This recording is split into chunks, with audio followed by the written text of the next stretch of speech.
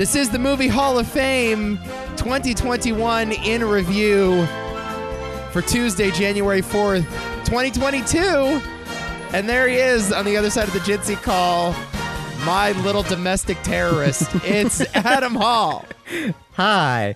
What domestic terrorist? That's new. What made you think of a domestic terrorist? Because you ruined New Year's for everybody. Oh yeah. You're the Grinch that stole New Year's. I killed Nick. I killed him. It's on me. It's on me, guys.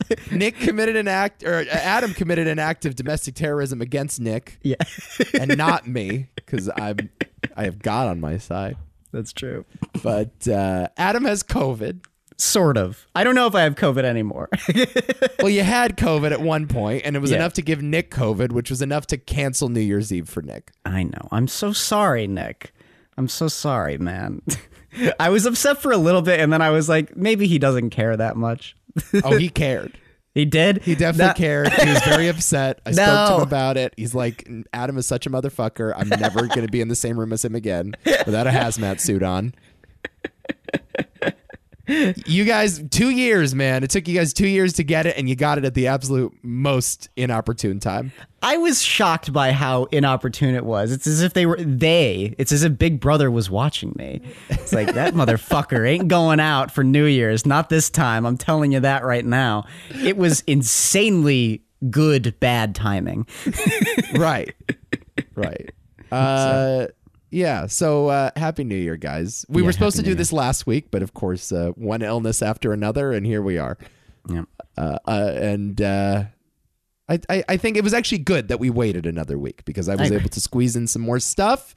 And it's our favorite show of the year, right, Adam? Yeah, this is a fun one. It's this nice blend of like film appreciation and dumb bickering, which we love to do. You know, Kind of our brand here. yeah, I like that. But we were lazy. I actually put in work in the last time we did this show. I put in work, baby. Oh my God. Let's get into this. How many movies did you end up seeing in the year 2021? I saw a grand total of 80 films in 2021. Oh, goodness gracious. 80 films. That is a lot. Yeah. You outdid me, man. Yeah. I ended with 67. Okay. Normally, I smoke you in these things, but Adam just back this year with a vengeance. Well, it got to the... Because I was curious. It's like we were joking about this over text, but this has been the long time in a while where I just went this hard in a year. I used to do this a lot, and it made me like very depressed about like the way I would look at films or watch them. You know, you become hypercritical if you see too many films in succession. So I was like, I need to like really calm down, and it felt much better. Which is why, like on average, I do like, I don't know, close to 60 films a year. Yeah, that's about right. But yeah, I was like, okay, let's, because I don't care. I was like pissed off. The year was not ending well. I just wanted to, you know, hurt myself more than I was already hurting. So I said, I'm going full ham on this one. I'm even going to watch the shit. And I watched the shit, baby. Wow. And I squeezed in, since the last time we spoke, 26 films. Oh, goodness. Did a lot of them make your top 10 list? Let me see. A few of them did. Okay. I think three of them did. Four of them did. So, having seen more movies than me, what's your takeaway from this year? Let's go big picture. Big right? picture. Yeah, let's look at your list. I say one of the shittier years in a while. And I know like that's kind of an unpopular opinion because like this was the year that movies came back. You know, this is the year that we got another Spielberg and another Paul Thomas Anderson and 2 Ridley Scott movies and the theaters were opened up. The MCU came back and everybody's super excited. But then I really look at this as a whole. There are good movies this year as there always are. I kind of feel like last year was better. I thought so too. Yeah. There was this year was like filled with underwhelming entries. I thought like films that I think a lot of people were excited for that ultimately were not all that great or were just so sort of like okay. Like there were just lots of movies. Like even the ones that are the most popular, I was just kind of like you know, it was fun. You know, I enjoyed Spider-Man No Way Home enough, but like whatever, man, I don't care. Right. I mean, for me it's like Dune was the most exciting one that actually paid off, but like that was it. Yeah. No, it's one movie. Yeah, I feel like House of Gucci in a weird way was the most sort of characteristic of this year. It's the one that got to you, certainly. I know that. Yeah, I mean, that's the one that I thought like, okay, this is what I go to the movies for, and like, this is why I'm excited to finally return. We had a year off where like Tenet was the only major blockbuster, that came out in 2020. And, but there were still a decent number of like streaming movies that I really liked. But House of Gucci was the one where it's like, these are huge movie stars, directed by Ridley Scott. It's overlong. There's a lot of like memeable stuff in here. Yeah. Like there's something very communal about the trashiness of this story. Mm-hmm. And I went into it and it just was like a mediocre Ridley Scott movie. And like, I felt like with a lot of these, particularly with like the big budget stuff, like we're just sort of going through the motions here. Like it was the first year that I didn't see every MCU movie that came out. Oh yeah. Normally I see those all in the theaters, and this year I only saw Spider-Man in the theaters. I thought Dune was fine, but it really didn't speak to me so much. And I look at like the Oscar movies. I look at like King Richard, which was pretty good. Yeah, exactly. Pretty good. It was pretty good. I look at Don't Look Up, which was a fucking disaster. On many levels. Yeah. Actually, let's do this. Do you want to do our bottom fives? Do you have that information in front of you? Yes, I do. Okay. Yeah. It's funny, though, when talking about big budget movies, because I do think Dune is by far the most significant. Yeah. I guess... Well, I guess we'll save my thoughts to that, because I guess we'll talk about it when we're getting to my top 10s and why my list is sort of unconventional in that way. But I definitely think in terms of like the big budget films, Dune was by far the more significant film to come out this year. Yeah, I think that's right. Yeah, I think if you had to, I mean, we do this a lot on the Movie Hall of Fame. We pick not necessarily what the best movie of a particular year is, but what was the most important and significant. And it feels like Dune and one other movie, which we'll definitely talk about, I think had the greatest crossover of like mainstream cultural appeal, critical appeal, and also like decent box office numbers. Exactly. Which surprised me for Dune in particular, and we'll talk about that. That was a big hit. I mean, good on them, man. They did it. I'd like to say, Nico, it was nice that you were 110% wrong about Dune. I just want to say that. I was entirely wrong. I'll eat that L. I'll eat it. I'm very happy that you got the L on that one. I'll eat it hard. What's your bottom five? Okay, here we go. Bottom five. I mean, the first one's obvious. It's Malcolm and Marie, because fuck that movie. That's your number one worst movie of the year? Number 80. Wow. Number 80. Well, to peel back the curtain, it's actually number 79, because one film is disqualified from the list. We'll talk about that. One film is disqualified from my top 10. We'll talk about that. But got it. Got it. So 79 is Malcolm and Marie. 78 is Space Jam: A New Legacy. Also on mine. Yeah. And I know we both didn't like Annette, but dude, I hated Don't Look Up so much more. It's number 3. It's 3 from the bottom. Myself as well. Yes, Myself as well. I fucking hated it so much. Oh, it was the most worthless experience I've had in a while, man. God, what a piece of garbage. I went Space Jam: A New Legacy, Halloween Kills, and then Don't Look Up at number 3. Wow. Halloween Kills is that low. Damn. Yeah, Halloween Kills is just an atrocious movie. Yeah, it's really bad. All right, let's talk Don't Look Up for a second. This is one of those movies that I watched it and I'm like, I am like questioning my lifelong devotion to moving picture. It's shameful, isn't it? Whatever this movie is. How do you do this? How do you bring this? How do you bring these people together to do this? It's well, okay. It might get some Oscar love. I don't know. Like critics are divided on it for sure. And it's still like the number one movie on Netflix if you look at the top 10. So it definitely did well. And I saw that it got like some Critics' Choice nominations and the AFI Awards gave it to him. But like this movie makes me want to never watch the Oscars ever again. Do you know what I mean? Like this is exactly what is wrong with award season is you take a guy who has had some Oscar success, an Oscar winner in Adam McKay, right? You pair him with the 10 most interesting actors alive, and you make something that is so wrong on so many fucking levels in this desperate attempt to like attract headlines on Netflix and to attract awards buzz. Yep. But everything here is so fucking wrong. I mean, the ending of this movie, Adam, you go from an unfunny slapstick comedy, a truly unfunny comedy for the first 2 hours, and then you give us 20 minutes of the worst tonal shift I've ever seen. Like, this is such a bad movie with who's the best performer in this? Is it Jonah Hill? Like, who's good? I hated Jonah Hill. No. I hated Jonah Hill. Give me a silver lining. Like, everything here is so fucking wrong. Yeah.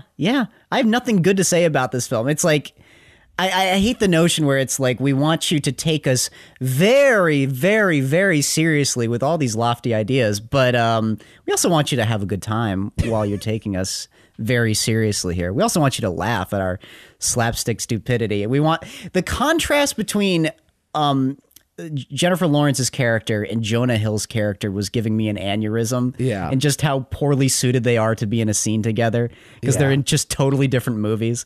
Yeah. Also, by the way, everyone's in a different movie. That's the it's like, do you have any idea what you're even making at this point? It is the nastiest movie I've seen in a while. It's mean-spirited top to bottom. It's not fun. It's not funny. No one's particularly good in it.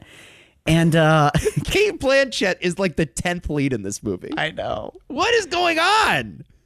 Then there's Mark Rylance. I thought he was at least trying something. He was certainly trying something. You know? I don't know if that something was any good. He was trying something. What was he doing? Was that like Jennifer Lawrence wasn't trying anything. This is, Meryl Streep wasn't trying anything. No. I thought it was all like God, it was just so I don't know. There's just nothing interesting about what anybody was doing here. And I also thought, like, damn, it's been a while since I've seen Jennifer Lawrence in anything, and this is what you come back for? I know, man. Damn, it was such a disappointment. Man, Adam McKay's a weird one. I don't know. His conceits are very frustrating. They're certainly not what I go to the movies for, and it's just constantly getting in the way. I don't know. Ugh. Yeah, he's a very angry filmmaker. I know. He's just like a really angry, mean-spirited, yeah, I liked The Big Short, and it makes me question why. No, exactly, I'm thinking back, I'm looking back on it, like, man, was I like really crazy to like that movie? I feel like I was entertained by it, and it was entertaining. But that's I feel like The Big Short was sort of the trial run for this thing. You know, here's Adam McKay, who at this point in time had just made stupid bro comedies.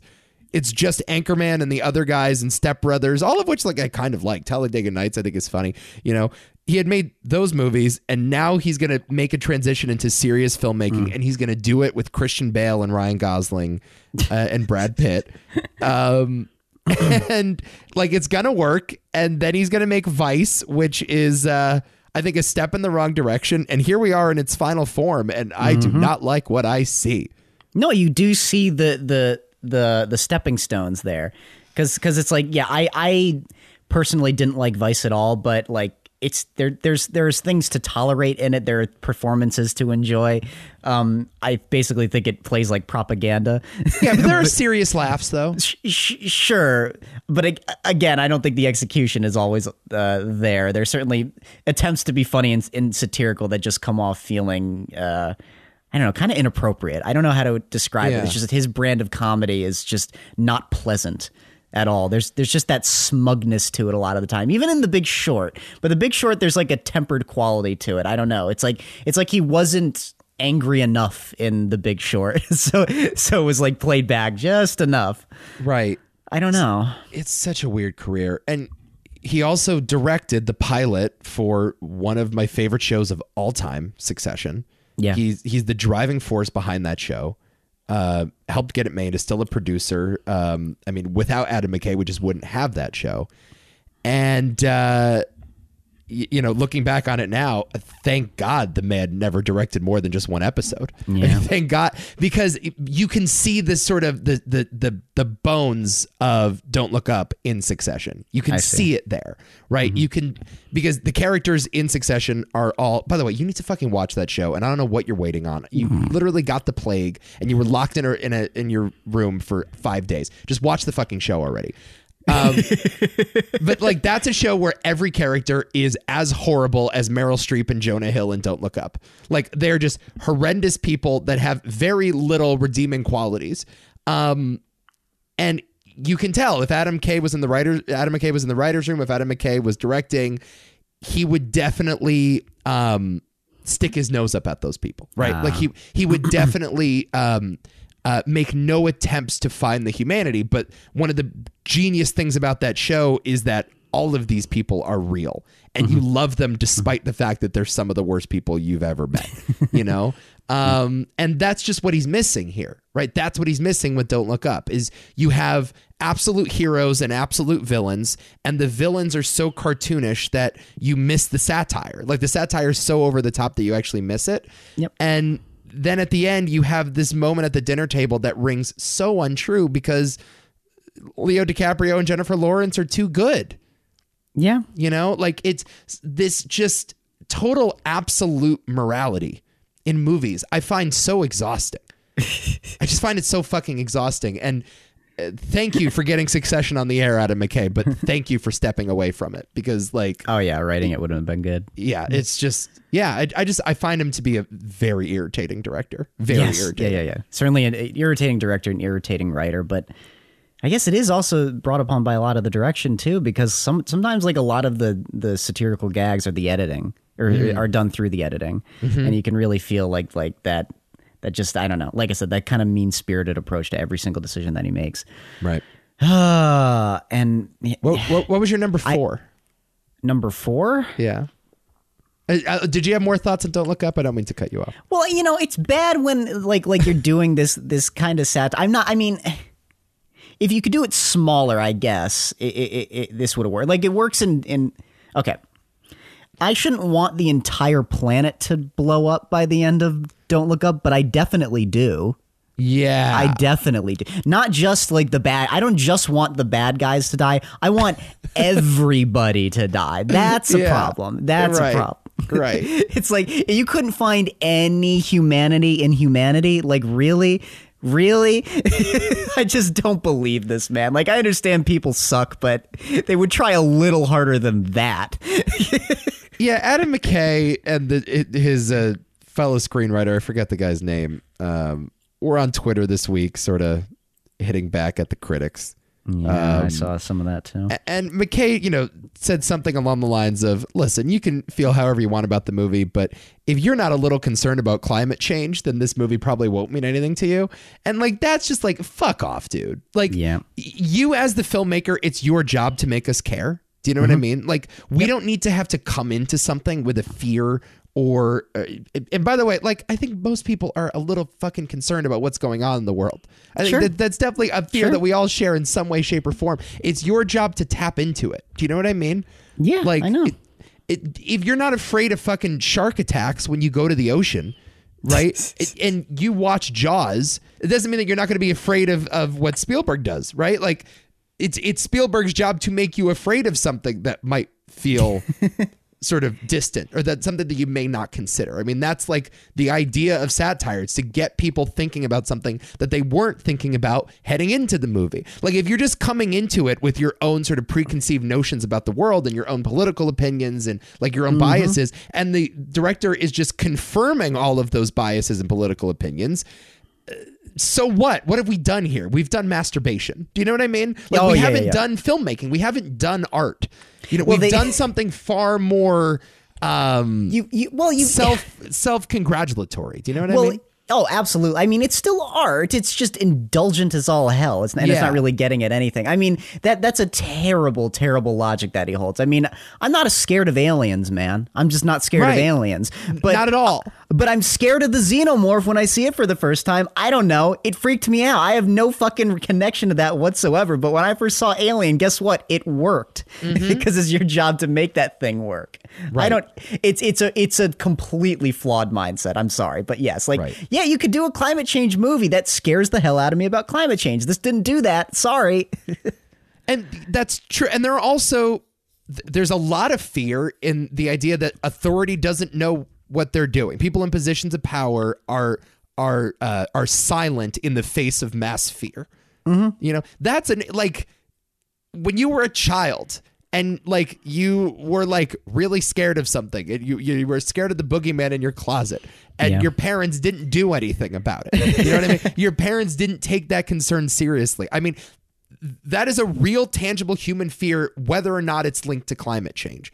So, you know, this idea that like your audience was just like too stupid or too ill-informed to understand what your movie was going for or to be emotionally moved by your movie. Fuck you. Like no, it's your job to make me feel that way. And if I don't feel that way, that's because you failed, not me. Yeah, it's on him. It is absolutely on him. Like that's just take so responsibility. I mean, like movies like this, I don't have time for this. I don't have time for this kind of discourse. Like it's nobody should. There were so many good movies this year that were not this, and it's so dumb that this is the one that we're talking about. You know?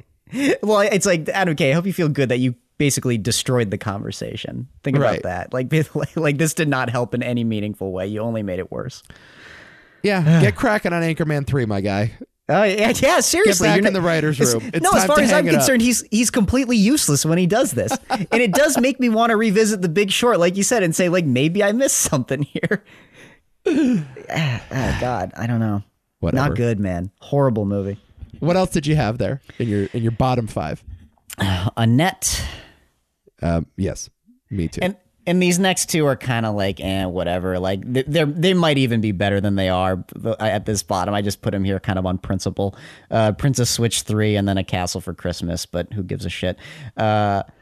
Really, Willy's Wonderland, then Mortal Kombat, Army of the Dead. Oh my God. Yeah. Forgot about Mortal Kombat. Yeah, I saw Mortal Kombat. And then Halloween Kills is above Army of the Dead. I actually hated Army of the Dead a little bit more. Yeah, bottom 5 for me, and this can change any day. Same. Annette at number 5, Army of the Dead number 4, Don't Look Up at 3, Halloween Kills at 2, Space Jam: A New Legacy. I am shocked that Halloween Kills is that low. I mean, it's very low for me. It's number 70, but yeah.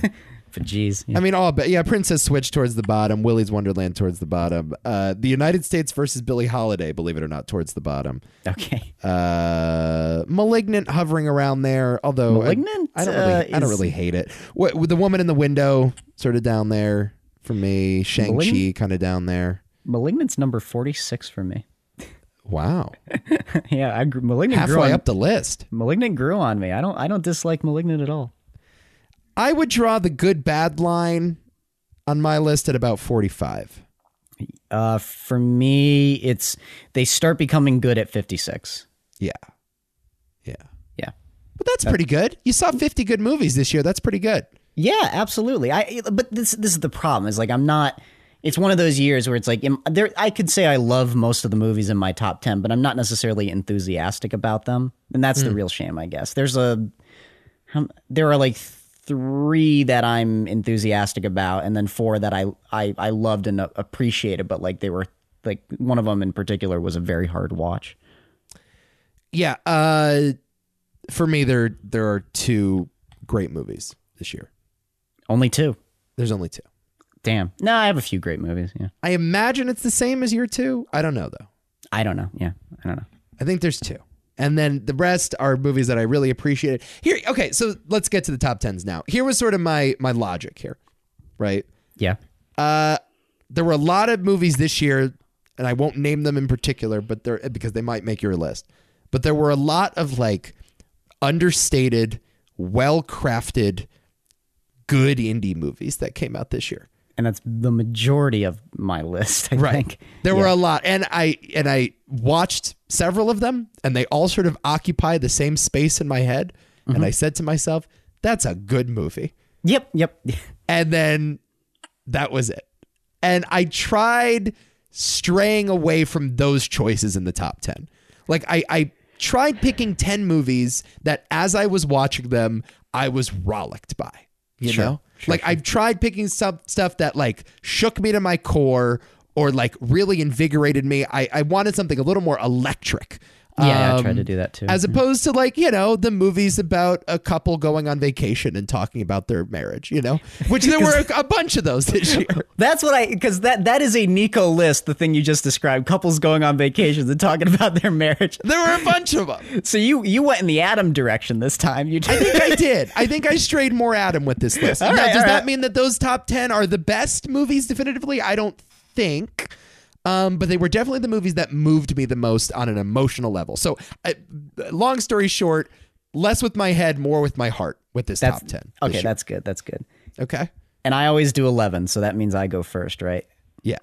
All okay. right. Number 11 for you, sir. The Last Duel. Ah, pretty low. Out of 80, this is the thing. So I was telling this to Abby and I was showing her my ranking. She's like, oh, that's pretty low. I'm like, I saw 80 movies. That's good. That's really high up there. No, 11 is a good fucking spot. I'll just say now I have it at number 6. Oh, cool. Okay. That's not what I have at number 6. Yeah. This one's directed by Ridley Scott. Yes, it is. Written by Nicole Hollensefer. Halef Center.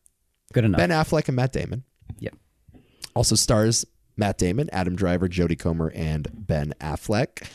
This is a movie that when it came out, it made no money at the box office, and a bunch of like blogs wrote think pieces about how, you know, mainstream adult films are dying, original adult concepts are dying.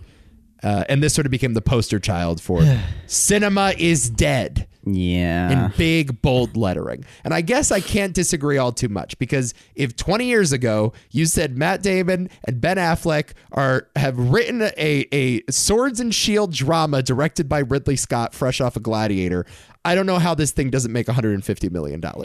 And back then, though, but what was the timing is everything, and also casting nowadays is everything too. And there's probably just a good chance that maybe people weren't in the mood to go see an adult, medieval drama that's kind of slow. And I mean, I don't even know if it's slow, but it's long. And maybe this is not the type of long movie that people want with, basically. I don't know, man. I just don't think Matt Damon does much for people anymore. That's also another thing. Look at Stillwater. That was another kind of problematic movie for people.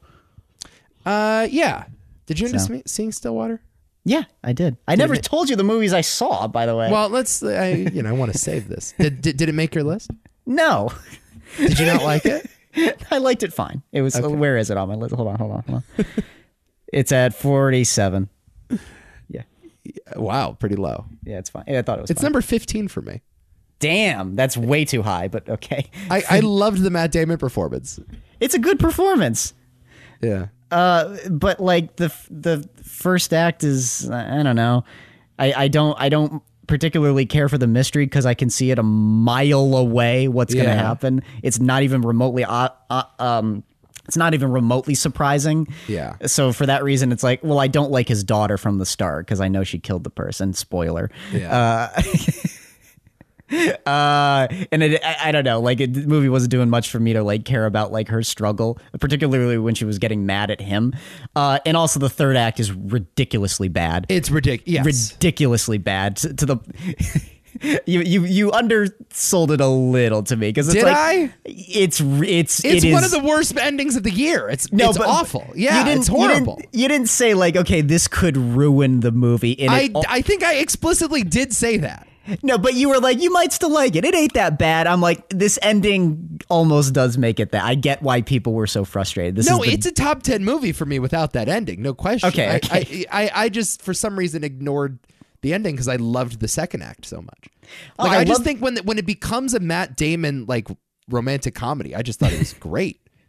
And everything with the daughter, I think you've hit the nail on the head. I don't care about the daughter at all. No. But the stuff with the girl's daughter, the little girl, is just so charming. I just love that the movie went in that direction for like an hour. I liked that it had the time to do that. Well, it's a beautiful little relationship. I even like when he develops the relationship with the French lady. That was great. Yeah. But yeah, the second act of the movie I really enjoy, but like, yeah, the first act, nope. Third act, definitely not. And yeah, I mean, ultimately, it's a good movie. It did fall into that tier for me, like 47. You know, like I said, I saw 80 movies this year. That's in the fine to or good. It's in the good category. I don't hate this movie at all, and I enjoyed large swaths of it. But yeah, not like. On the whole, it's a pretty uneven experience. And that tonal shift with going from a rom-com to a torture movie, like, I don't know. I don't know, man. I don't know. It's a part of the movie. Better use of waterboarding. Still water or the card counter? Still water. Wow. Yeah, I did not like the card counter. I loved both, man. Card counter is where is the card counter? 64. Number 11. Jesus Christ. I just missed the top 10. Very card counters. I love that difference. Card counter 60 fucking 4 on my list. Movie fucking rules. But Last Duel. Yeah, no, I this is a type of movie that you know, I think I was skeptical about because Ridley Scott sometimes is on his game, sometimes it isn't. It's kind of like the Two-Face in Seinfeld, right? Like you never know which side of Ridley Scott you're going to get. And this year you literally had both sides of the coin. I mean, it was weird. It was weird. Yeah, you had House of Gucci, which was, I just thought mostly unsuccessful in every way. And Last Duel, which is just like another Ridley Scott classic, just like a really sturdy, well-made, violent period piece with like a lot of cool ideas and great performances. And he's one of those dudes that can just harness together the power of all these movie stars. He's so good at this. Like he's so good at working on this scale. And who knows how many more of these movies he has left in him. I'm sure he can keep making them and as long as he's alive and walking around, I guess. He's going to be doing part of the Blade Runner HBO show that's coming out. Oh, wow. Yeah. Okay. Blade Runner's back, man. Blade Runner's back. I guess. But yeah, I really like The Last Duel. And I love the Rashomon style of like a he said, she said. You know, great storytelling in this movie. Like that show, The Affair. That's good, yeah. And yeah, like a, really moving third section. And The Last Duel, the titular Last Duel, is just classic Ridley. It's insanely good. That is a classic scene for me. It's like the moment of the movie. I mean, obviously, I'm glad it sold, but like I didn't expect it to be that good because Ridley Scott in the past couple of years has been very like wishy-washy for me. It's like as soon as he touches something, I'm like, I don't know. Who knows how it's going to turn out? Because it could turn out like The Counselor, or it could be The Martian. You never know. Right. You really never know. But it's obvious that he loved making this movie. He had his heart in it. Like you can just feel it with like his signature touch on like every single thing. Where it's like the House of Gucci really could have been made by anybody. Honestly, probably should have been made by somebody else. Where it's like there is a feeling in The Last Duel where it's like, nope, it's Ridley Scott's story all the way. I loved it. Ben Affleck good in this movie? The fact that Ben Affleck's good in this movie, really good at this. Yeah, come on, man. Really came together here. I mean, Affleck and Damon, I think I said this to you, should have made 15 movies by now together. Like, and they popped up in like Kevin Smith movies or whatever, and like they've had a couple collaborations, but I don't think that I know for a fact they had not written a script together since Good Will Hunting, and it's kind of crazy that it took them this long. I mean, we've been robbed of so many of these. These guys are just like really smart, solid screenwriters. Yeah. I was gonna say I had no problems with that script. It was a clever script. Yeah. there's not many moments where it's like I wasn't invested or didn't buy that drama, and it was also funny. It can be really funny, wasn't it? Yeah, it wasn't like super. Obviously, it's a rape drama. This is a drama about rape. I have to so it's not like a barrel of laughs, but no, it's got its moments. Yeah, it is like appropriate in that way. I also love too, just like the really smart choices in terms of like the conflicting stories. The way they change. The movie, the movie is structured essentially, Matt Damon tells his side in the first third, then Adam Driver tells his side, and then Jodie Comer tells her side. And we're meant to believe that Jodie Comer's version is the version that actually happened, right? And Matt Damon is Jodie Comer's husband. Adam Driver is a man that rapes her. And, like that sort of technique, you can be really obvious about it and heavy-handed, but like in the Adam Driver section, the sexual encounter that he has with Jodie Comer is rape. Yeah. You know what I mean? It's just at that time, it may not have been thought as rape. So you're watching it and you're like, oh, this is pretty fucking disturbing. Like his version of the story is rape. Surely there's nothing worse than this. And then you see the Jodie Comer's version and it's even worse. Yeah. It's a little more horrifying. And so like, there's just like some really interesting nuances there. And I think Nicole Hollenseffer, helped a lot. She's a great sort of screenwriter in her own right. She did the movie Enough Said with Julia Louis-Dreyfus and James Gandolfini. She, I think, wrote the script to the Mr. Rogers movie. Oh, really? Okay. Yeah. I'm sure she helped with this a lot. But this movie could have gone so wrong in so many ways, and it went so right. You know, I was worried it was going to go so wrong. And maybe this is the thing. Like, I wasn't moved by the trailers by this movie. And I was kind of worried it was just going to be like standard Ridley Scott medieval fare, because he's made some pretty kind of like whatever medieval films. But I didn't expect the story to be this, and I didn't expect it to be this well told. I didn't expect it to have this much passion behind it. And you're right about those nuances. It's one of the most compelling things about the movie is how each person's story changes. Like even like how Matt Damon's pride is not really shaken in his version of the story. And then the minute you cut to the other sides of the story, it's like, oh God, man, you're pathetic. Yeah. I love those little details. Even just the kiss. That little decision with the kiss, how it's like this little what would you call it? It's like not ceremonial thing. It's a customary thing that she gives him this little like pucker on the lips, and then you see the other sides of the story, and he's like macking on her, and it's like oh okay. But that it's so subtle, yeah. I love it. I love that so much. It's really good. It's really good. Yeah. Okay, number 10 for me. Adam, this is a movie about a beach. You have old on your list? And people that get old on it. Oh, no. Oh, that's bad, Nico. It's called Old. It's going to be one of those lists. 68 for me, by the way. Oh, whoa. It's very low. Old, man. Yep. Listen, Bergman Island was fun. That's The Lost Daughter, good movie. You know, whatever. Both involve people on beaches. That's contemplating age, actually. That is a ridiculous number 10. Jeez Louise. But okay, I'll hear it. That's fun. That's fun. I want to go on the beach where they literally get old really, really fast. You know? My number 10 is going to bother you much more, though, so don't worry. Old, baby. M. Night's back. Written and directed by M. Night Shyamalan. I'm so happy that he's back. You're in the minority on that one, my friend. He's back, and he's back with a vengeance.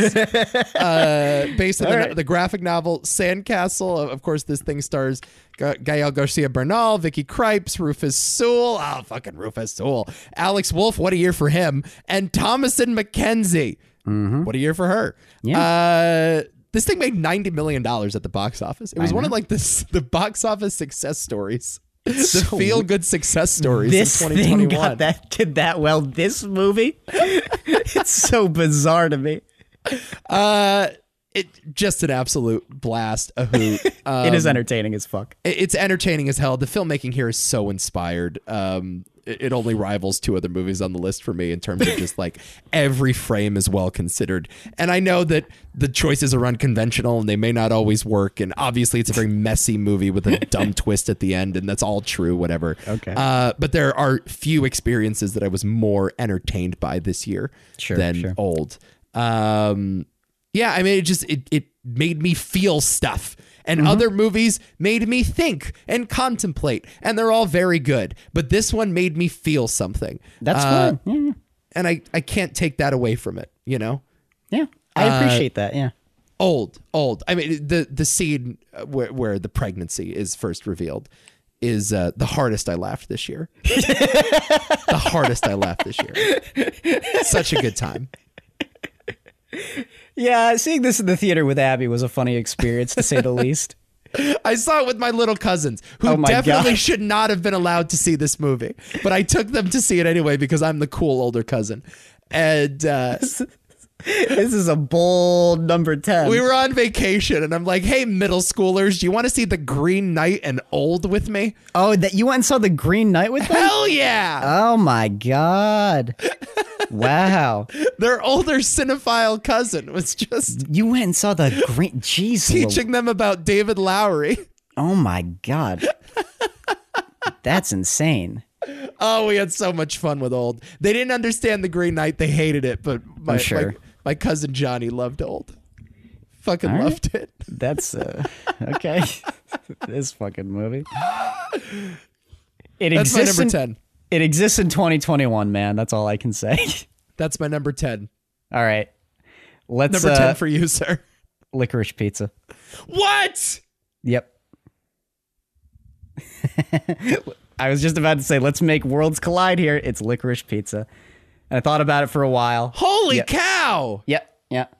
What? Yeah. For the reasons you were talking about earlier with like looking at movies that just like stuck out or made me like really feel something visceral and distinct and you know, wholly unique.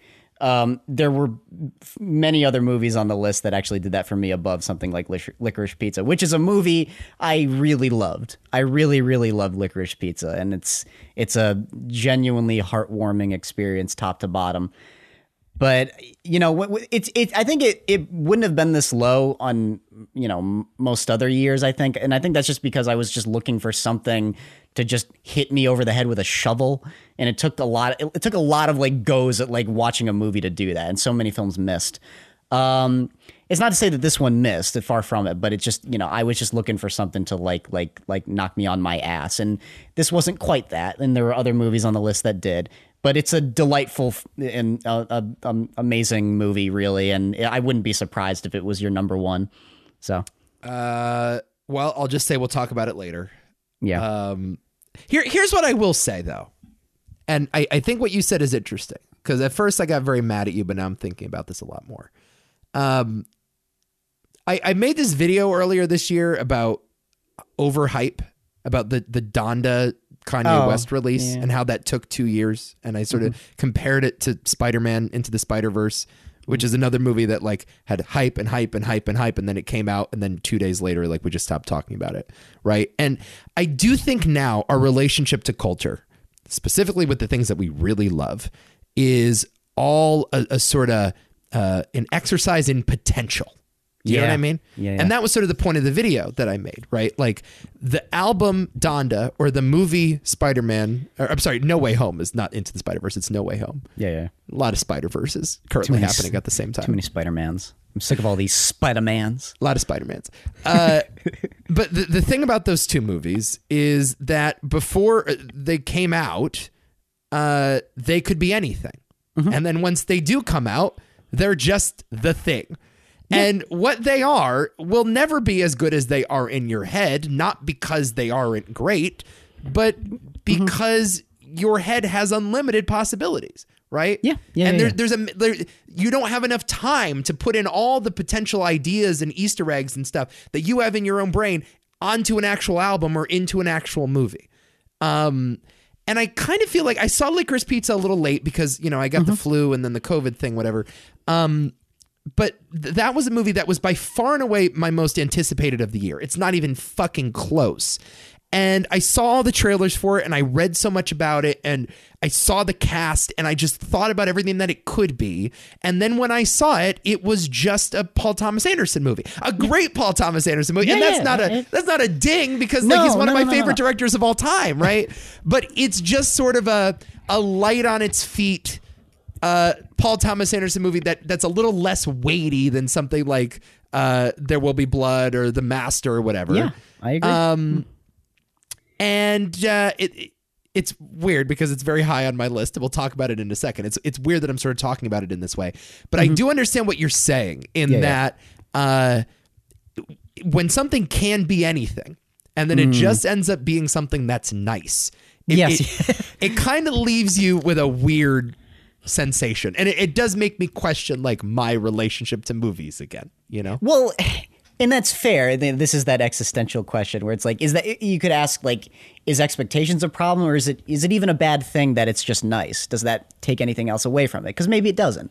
Maybe it's like, maybe it was entirely on me that I was, I don't know, maybe expecting more. But I think in this instance, it's not that I was expecting it to be as crazy as There Will Be Blood or anything like that. I think it was just because of what 2021 did to me for movies. And like this movie for me, like didn't necessarily transcend, the delightfulness that I got out of, like, The Worst Person in the World. So, it's but it was a better version of a lot of those things. It was just, cinematically, I was just looking for more out of movies this year because I was, like, in desperate need for it. And it was like, I got, like, the best version of a young lovers movie I've ever seen. Cool. But, like, I don't know what to say about it. It's not disposable, but like I don't know, the poetic visual experience, the more cinematic qualities were slightly more disposable to me than other entries on this list. But I feel so bad saying that because it's a great movie. It's like a great movie, and I love like sort of the innocence of it. I love that it's dealing with sort of that aspect of America where it's just like we know we're so nice and loving of all you people, but underneath is this really nasty, disturbing, cynical view of society, and it's just about people trying to find themselves in it, and ultimately they find each other, and it's this beautiful method of people coming together. And I just love how like free flowing it is. It doesn't really have much of a plot. It's just it is a hangout movie in the purest sense. It's just going with the wind, and I think those lead performances are absolutely outstanding. Yeah, it's insane. I can't. It's like baby. I just want I want to see 10 more movies with these guys. They are great. Oh my insane. God, it's really insane. It's almost it can make you cry if you know the context of like. Right. Okay, save all this. I 100%. I agree with you entirely. But yes. But when it came to like, for me personally, just what I was asking out of cinema this year, it didn't quite reach that height for me. But like I said, if it's a number one on everyone's list, like, I don't blame you. That's fine. Yeah. I'm sorry, but I hope you understand where I'm coming from. I do understand where you're coming from. I just had this revelation as I was putting together the final list. Like, let's not overthink this, Nico. Okay, yeah. Fine. Let's not fucking overthink this. Let me put it this way, though. I do like Phantom Thread a little bit more.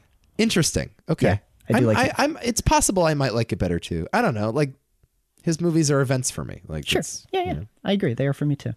I don't think he's ever made a movie that didn't fall in my top 10. Well, just one, I think. But yeah. Okay. Inherent Vice. Yeah. Just Inherent Vice. But all right, here we go. Number 9 for me, right? Yep. It's a film called Zola.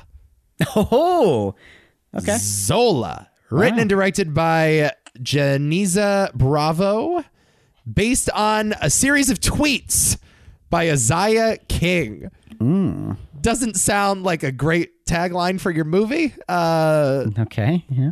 But I think they certainly mined those tweets for a lot of comedy and cinematic bliss. Sure. Really love this movie. It stars Taylor Page, Riley Cogue, Nicholas Braun, and Coleman Domingo. That four-headed monster I just thought was dynamic. All of these guys were just wrestling the baton away from each other in any particular scene. I loved all 4 of them in this.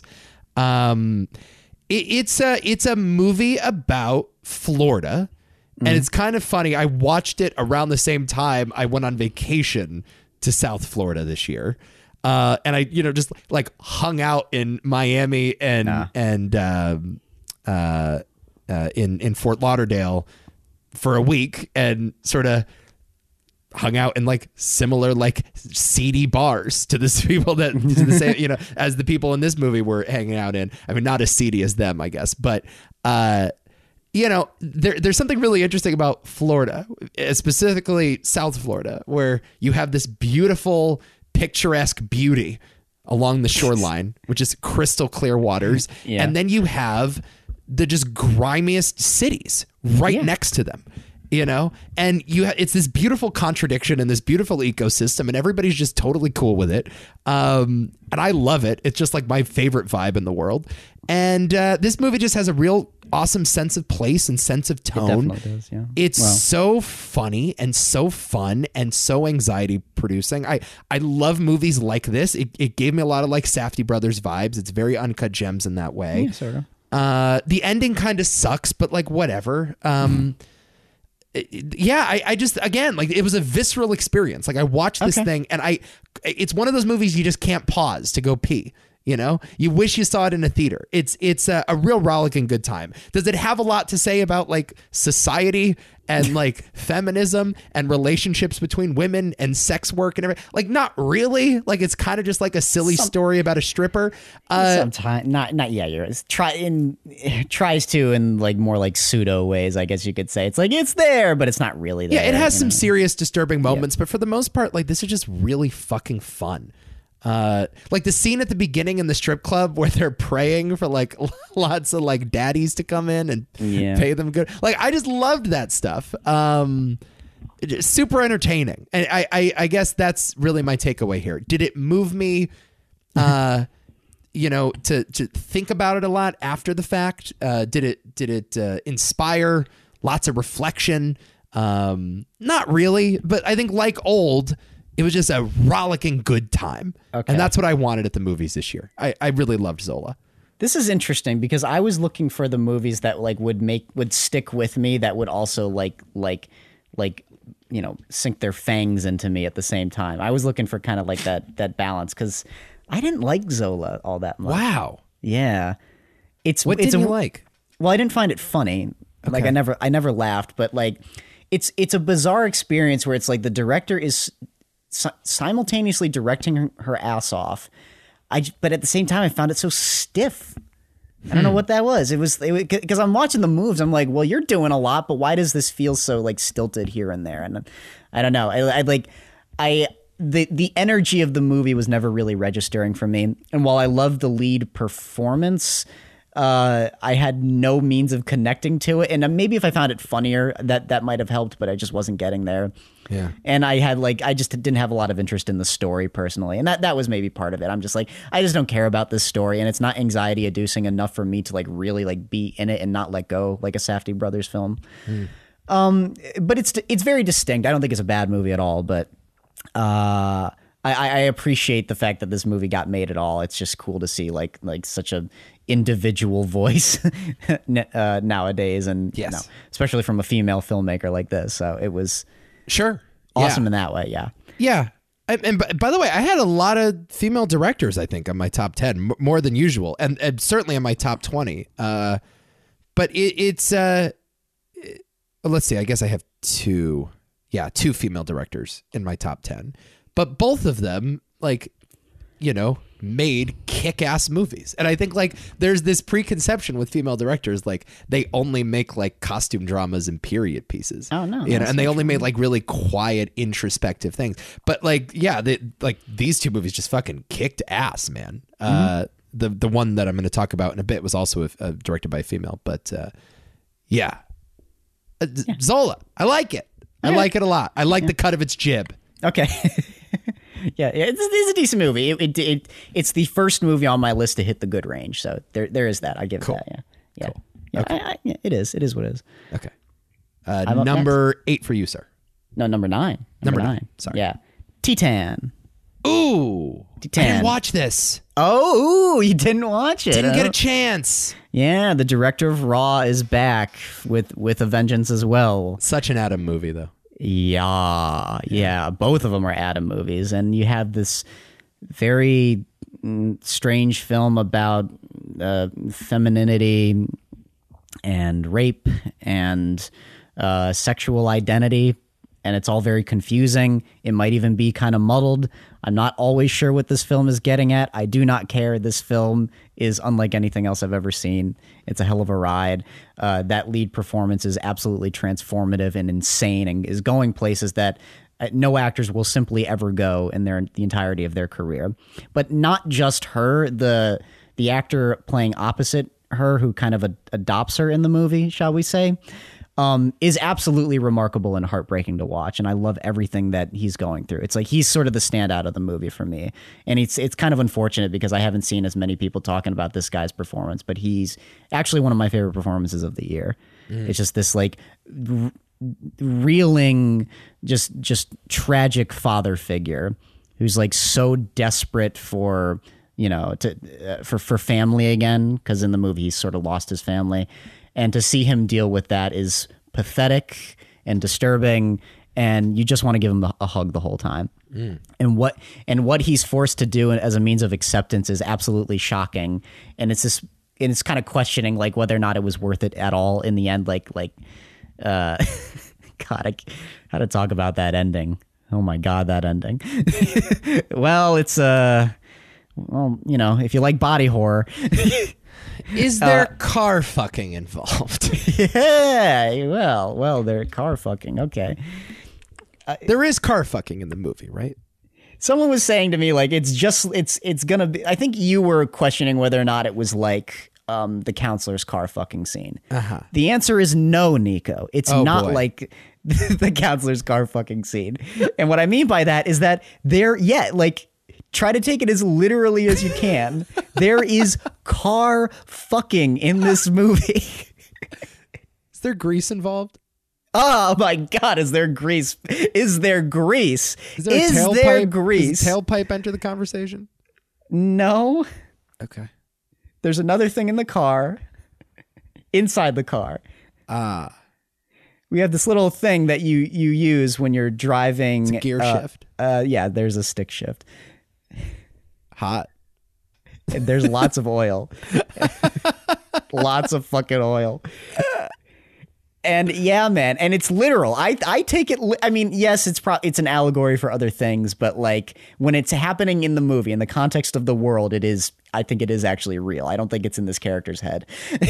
And that's more confirmed for me by the ending of the movie. Oh my God. Okay. And like I said, just the way it ropes back around to just interrogating, was it really worth it to take this person as like a surrogate daughter, given what you're being turned into in the process? And it is, one of the more bizarre films I've seen this year. But it's simply something I will never forget. And it's this strange balance of like the most disturbing thing I've ever seen, but also the most tender thing ever made. And it was the same thing with Raw, honestly. It was that bizarre balance between like the sweet and the horrifying. And I just love that contrast. Yeah, great movie. Really, really great movie. I can't recommend it for a second. Nobody should see this movie, but it's phenomenal. One of the weirder Palme d'Or winners ever, I think. Yeah, well, after seeing it, I was like, really? Yeah. Really? Yeah, Khan was really on another one. It's something else, man. Like, it really is something else. And like this girl, this director, whoever she is, she's wonderful. I want to see everything she does from now on. It's just like, yeah, like this is like one of those great new fresh-faced filmmakers that just like, I don't know. Julia Ducournau. I'm just so fascinated by what she has to do. It's just such a creative mind in the strangest way given, but as long as you can stomach it, it's well worth it. Yeah. I need to see this. I will see it before the Oscars.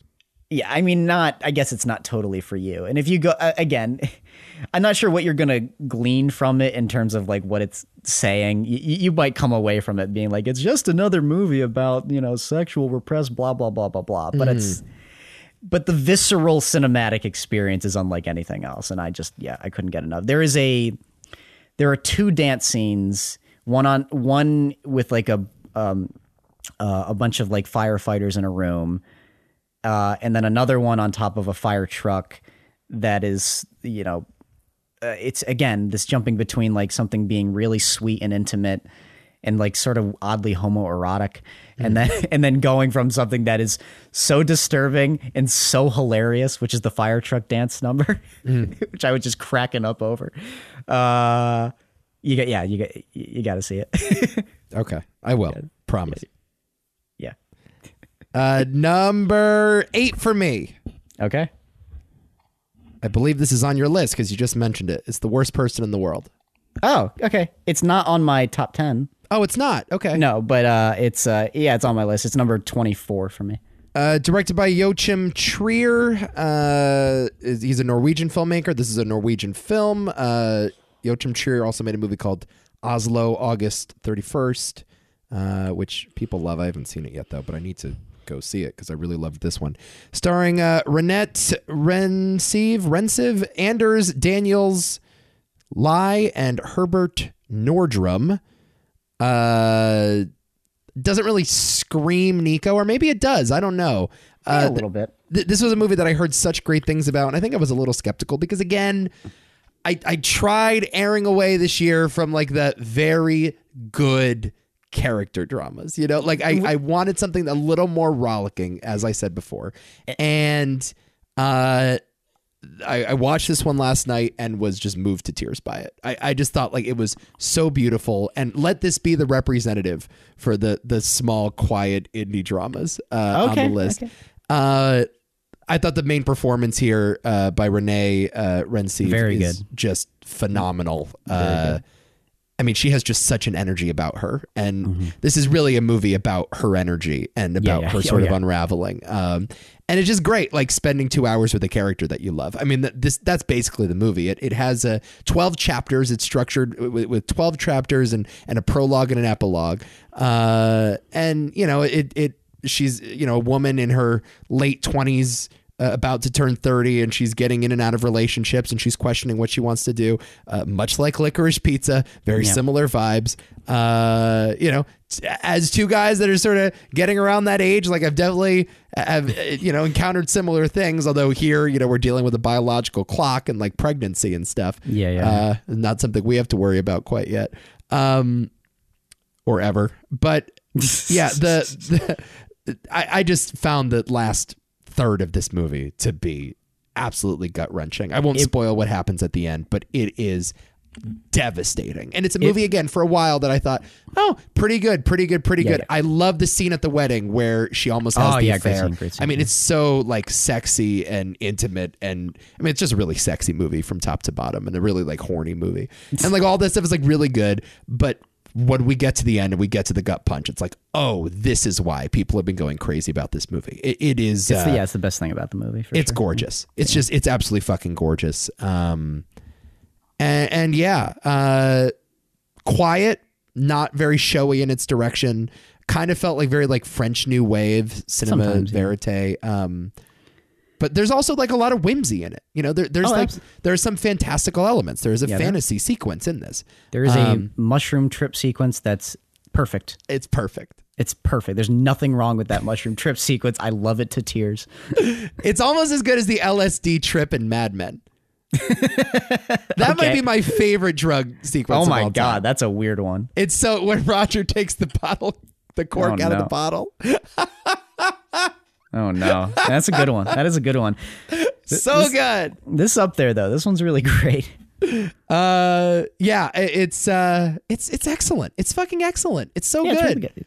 I think the only reason it wasn't higher up on my list was for those same reasons, where I never quite got out of my head with the idea, like, you know, another like personal character study movie in the top 10. It's like, did it really like rock me the way that, you know, other character study films have? Like, no, but it's similarly, I had that reaction where it's like, it's a very, very, very nice, whimsical little film that's a kind of occasionally funny. But I kind of did get into my head with it. I was worried I was being too mean, and I think I was, because it is a really like sweet movie that has a lot of personality, but is also quite heartbreaking. So when it needs to hit home, it usually does quite effectively. And I related to it a lot, honestly. Yeah. So. Oh, for sure. Yeah. I mean, there's so much truth in it. Yeah, it's excellent. If you haven't had a chance to see it, I know it's not like, I think you can rent it, but it's not really screening anywhere. When you get the chance, do see it. I hope this movie doesn't go too under the radar. It's really good. Yeah, it's really good. It's really good. Okay. 8 for you. Spencer. Wow. Spencer. This list is shocking. Yeah. Wow. Completely tumbled. It was your number one forever. Well, no, I saw more movies and I thought about it more. And I was like, I still love the movie to death. Like this is that like fuck you audience kind of movie. We're gonna make you miserable for like the entirety of the runtime anxiety film. This is what I was looking for out of like my anxiety trip experience of the year, where it's just this horrifying internal struggle of a movie that just kicked my ass. And I love Kristen Stewart to death in this movie. I mean, I couldn't get enough of her. And I just love that it wasn't going to be like this. I mean, I've seen a lot of movies that talk about like the royal family and these very like kind of overly dramatic, like it's their evil kind of way. But this was so different and so personal, and it didn't seem as confused by all the noise that a lot of those stories tend to bring with it. And yeah, I was just in for the ride. This movie's a ride, man. And it was one of the more entertaining experiences I had in the theater. And yeah, shit, I just thought it was an surprisingly awesome time, despite how stressful it really is. Yeah. Did not make my top 10. Number 22 on my big board. Yeah, I liked it. I did like it. I mean, the Johnny Greenwood score is, oh my God, it's just great. A masterclass. Mm-hmm. And it's one of those scores you can just listen to in the car. And I will, I think, for several years afterwards. It's great. It's great. I don't know if the movie ever quite rises to the intensity of the score. It's kind of strange. Yeah. You know? I kind of see what you mean, yeah. The movie, the Barry Jenkins movie, If Beale Street Could Talk, I felt the exact same way about when I saw it. Okay. I really liked that movie. It was really beautifully composed, but the score is so overbearing and gorgeous that it's almost like the actors are not matching what's happening here. It's like they're not quite. Sometimes the score can be too good. I really do think sometimes the score can be too good. Yeah. And this was one of the cases here. I thought Kristen Stewart was a marvel. Mm-hmm. How weird that Robert Pattinson and her are like two of the most exciting actors working today. I know. It's Who great. would have thought? It's great.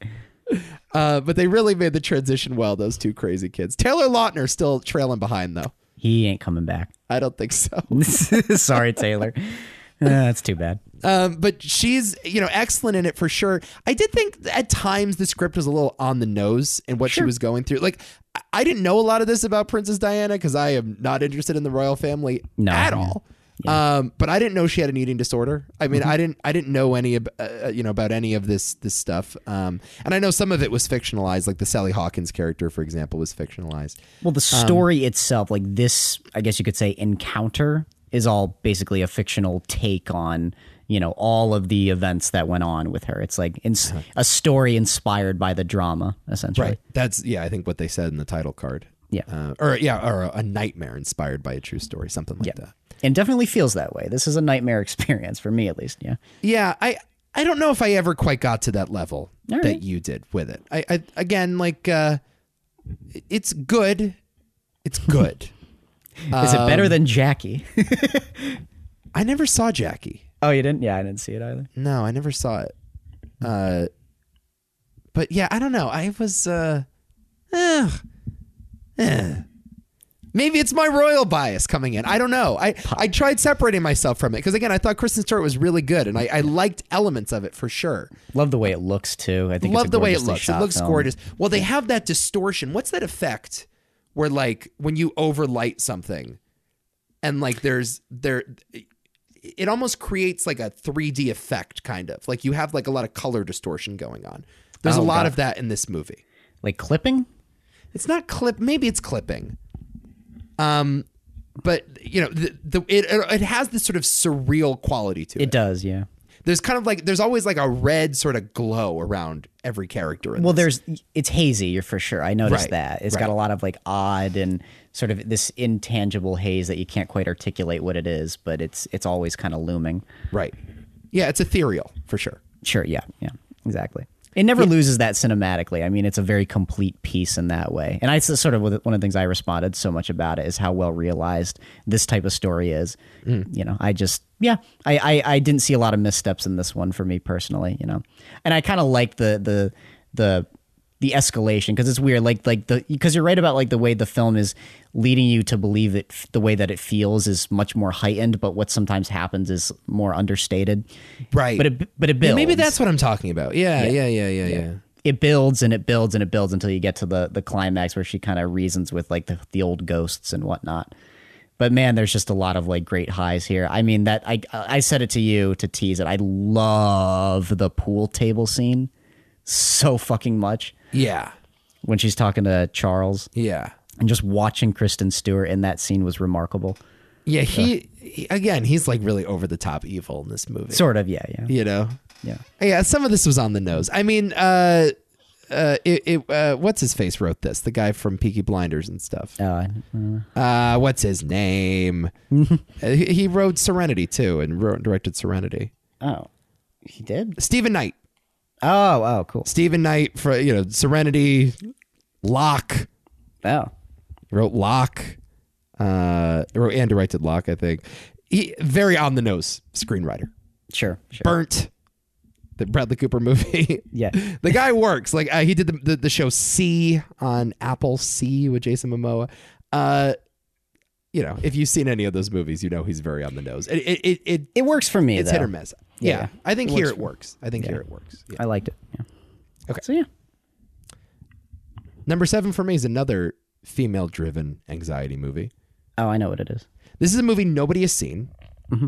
And this is my public service announcement. People need to see this movie. It's called The Novice.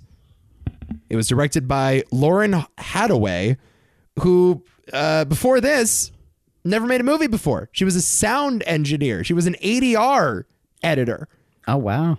She did some of the sound editing on Whiplash, which is appropriate because this is basically a female version of Whiplash. Cool. It stars this actress Isabel Furman. Again, really, really tiny movie. You can only get it on demand. It's like an IFC produced thing that nobody has fucking seen. Isabel Furman is the orphan. I've seen her in a bunch of stuff. Oh, there you go. We all know her. Orphan. What? From the film Orphan? Orphan. Yeah. That little actress. Oh, shit. Yeah, and she's she's in the Hunger Games too. I've seen her in a few things. Oh. Orphan. Yeah, you remember that thing? I do. Yeah. Jamais Colette Serra did that. Mm-hmm. One of my favorites. Orphan. I did not realize. Okay, well, Isabel Furman, there you go, star of this. She's quite good. It is about a high school freshman, college freshman that got a full ride to, I forget what college this. I don't know if they ever named the college. Is it Stanford? I don't think so. Maybe it's Stanford. Stanford. Oh. I don't remember. But she got a full ride to this college, and she's really smart and obsessive, and like she has this drive to just outwork everyone, and really she's only able to accomplish anything when she has a sort of a straw man to fight against, right? Some sort of enemy. As long as she can, determine that you are my opponent here, you are who I must defeat. She's able to sort of turn it on and be really obsessive about something, right? So she gets into rowing. Someone tells her that she wants that she ought to try out for the novice rowing team, and so she joins this team, having never rowed before, with a bunch of other rowers, and like one of the girls on this team is like a natural, right? Like she's like just a really gifted natural rower because she did other sports in high school, and our main character did not do any other sports in high school. And so she gets all this attention from like the coach or whatever, like, and she's about to make the varsity team herself, and that really upsets our girl Isabel Furman, who's like, I must beat this bitch. And she goes to extreme lengths, and there are several scenes of like her hands bleeding and shit, much like Whiplash. Unlike Whiplash, you don't have the like J.K. Simmons character. You don't have like the drill sergeant there. You don't have like that like larger than life monster like the shark in Jaws. But you do have a lot of comedy, much like Whiplash. Right. And you have a lot of serious thrills and drama. And you have some like real dark moments too. There's some like really dark relationship stuff. Our main character engages in self-harm at several points. There are cutting scenes in this that are really disturbing. But it is an absolute thrill ride of a movie. And it's just so well shot, so well edited. I think it's appropriate that a sound editor made this thing. Whiplash in many ways is a movie about editing, right? It's a movie about precision. It's a movie about cutting at the exact right moments. I think it won the Oscar for best editing that year. It did. Similarly, this is a movie about precision. Every cut in this thing is so precise. It's controlled chaos. And it's a movie also about precision, the pursuit of precision, and sort of the empty pot at the end of the rainbow. If you like Whiplash, you're just going to love this. I mean, there's just no other way about it. It's a great movie. And that's my little hipster pick of the movie that nobody saw that I wanted to squeeze on there. Public service announcement to everybody. Go see The Novice. I definitely have a couple coming up. Actually, 1, 2, 3 movies coming up that definitely nobody saw. A few people I'm sure saw, but yeah. I doubt you saw a few of these, but we'll see. The Novice, Adam. All right, The Novice. Maybe I'll watch it, Nico. Okay, maybe I'll give it a look. Watch it. Good movie. That Lauren Hadaway. I have high hopes. All right, high hopes. That makes me happy. One of I think 3 first-time filmmakers on the list for me. Do I have many? I don't know. I think I have one first-time filmmaker. I got 3 fucking old guys that have been making great movies for 50 years, and I got 3 first-time filmmakers on there, Yeah. A little bit of both. A little bit of the old, a little bit of the new. Yeah. Now, this is actually kind of interesting, sort of the mix here. But it's cool. I like what the mix ultimately is. Awesome. Okay. There you go. Number 7 for you? Yep. Okay, it's a film called Censor. Ah. Yeah, I did it. And probably has no right being this high on the list. I haven't seen it, but higher than Licorice Pizza, Adam? Yeah. No, but for exactly those reasons, though, that I was mentioning before, just totally unique, not at all what I expected. It is a film about a woman who analyzes video nasties in order to, get them past the censor board. It's very interesting, and I didn't. It's one of those ideas where it's like, how do you make a movie about this and make it good and interesting? How do you make it horrifying beyond just like the blatant gore? I think the film starts out with a shot from Abel Ferrara's The Driller Killer. Oh, word. Which is cracking me up. And all I could think about was Abel Ferrara in the background going like, "Yo, mommy. Look at that shit. Oh, I can't believe they let us get away with that." Should have made that guy's the man. That guy's the fucking man. The fucking commentary for The Driller Killer is the funniest shit I've ever heard. Everybody Google that right now. Go on YouTube, search for Abel Ferrara's The Driller Killer commentary. This even made a sick bastard Vietnam vet DP sick. Ugh. That's a great shot. That's a funny shot. When he makes himself laugh, that's the best. Oh, I was so in love with that woman. It was pathetic.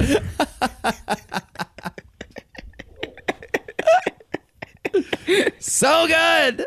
That fucking guy's the man. But anyway, he made a movie this year. He did. Yeah, I know. I think it was with Willem Zeros Dafoe. and Ones. Oh, with Ethan Hawke. Oh yeah, different movie then. It's called Zeros and Ones. Interesting. All right. I love that guy. Yeah, guy's still going, man. I know. He's making movies still. Verhoeven's still making movies. These guys are Paul Schrader's still making movies. That's true. Yeah. All those weirdos. I love all those weirdos still going at it. I know. But yeah, this movie is fantastic to me. Just to me, to nobody else, but it is to me. It's just this totally different descent into madness, and I just love the slow reveal of like who our protagonist actually is. It's a tremendously satisfying ending that, a lot of movies this year kind of bothered me or fell off the map for me because their endings were so bad, but this is such a brilliant ending, and I could just watch the film for that alone. It's just, again, it's just that this, it kind of reminded me of actually was a film I saw last year called The Possessor. It's nowhere near as quiet as Possessor, and it doesn't have the same like I don't know. It doesn't have that same slow pace that movie has, but there's just something so unique about this vision, And I like I said, I was just surprised watching it that, given what the movie's about, that they actually made a compelling horror film, because it's just so small and, it's this littlest thing. It's like I said, you pitch this idea to anybody and it's like, I don't know how you're supposed to make that into a compelling narrative, but Somehow they do. I think the lead performance here is awesome. And just to watch her crumble apart as she uncovers a mystery about her sister, shall we say? As she investigates this mystery, it's absolutely devastating. And it's just this, I mean, it's a very surreal film as well. And I wanted to mention just how it has like possibly the best aspect ratio change I've ever seen in a movie. Okay. Which is something we come down on a lot. Which is like, oh, they're doing this aspect ratio shit again. The way they do it here is terrifying. Oh, wow. It's like legitimately terrifying. When it happened, I was like clutching my chair for about the last 20 minutes of the movie. It is brilliant. I mean, it basically made the movie for me. I'm like, okay, if this isn't on my top 10 of the year, I don't know what I'm doing. That is the smartest fucking choice I've ever seen in a movie in a while. Not even kidding. Yeah. If you just wait for the aspect ratio change to happen, and it's just going to make you go like, oh shit. Oh my God. Loved it. And it's so for me. It's not a Nico movie whatsoever. It's kind of gross and grindhousey at times. But everything about it kind of works for me. Yeah. Everything about it sort of works. I oddly love this movie, and again, gave me just this wholly unique vibe and experience. Awesome movie. Cool. Censor, baby. Awesome. My number 6 was Last Duel, so we'll just go right to yours now. Number 6. Pig. My number 5. Oh, sweet. Okay, cool. Yeah, here we go. Yeah. We line up. Written and directed by Michael Sarnowski, starring Nicolas Cage, Alex Wolff, and Adam Arkin. We've talked enough about this movie, I think, on various podcasts. It's an absolute miracle. It's a miracle. It is a miracle. I don't know how this exists. I cannot believe Nicolas Cage is still doing this at this point in his career. Still has surprises and twists and turns left in him. This movie will break your heart, guys. If you haven't seen this movie, it's so funny because I talk about this movie a lot with people. And you're right. We've talked about this movie probably enough, but people have asked me a lot this year, like, what are some good movies to see? And Abby and I, together, we have been like, watch Pig. I know. And everyone's like, what, the fucking Nicolas Cage Pig movie? The John Wick ripoff? It's just like, no, please, just trust us. Watch this beautiful little movie. Yeah.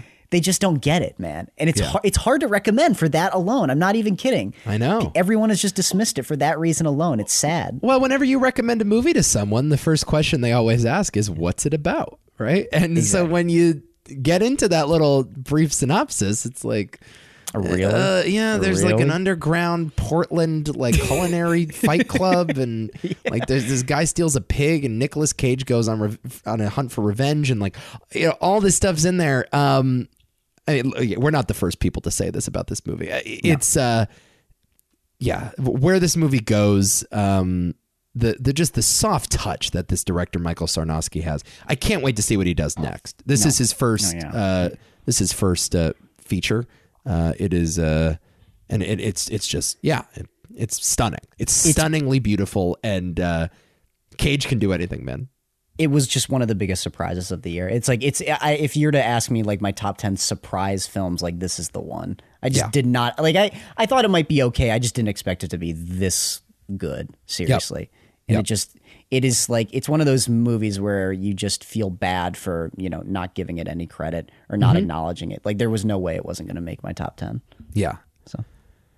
Yeah, it's the experience of walking out of that thing with you and Abby. And we were just sitting down, and like nobody wanted to leave their seat, and everybody was just like, "Whoa!" The deep breath at the end of that movie.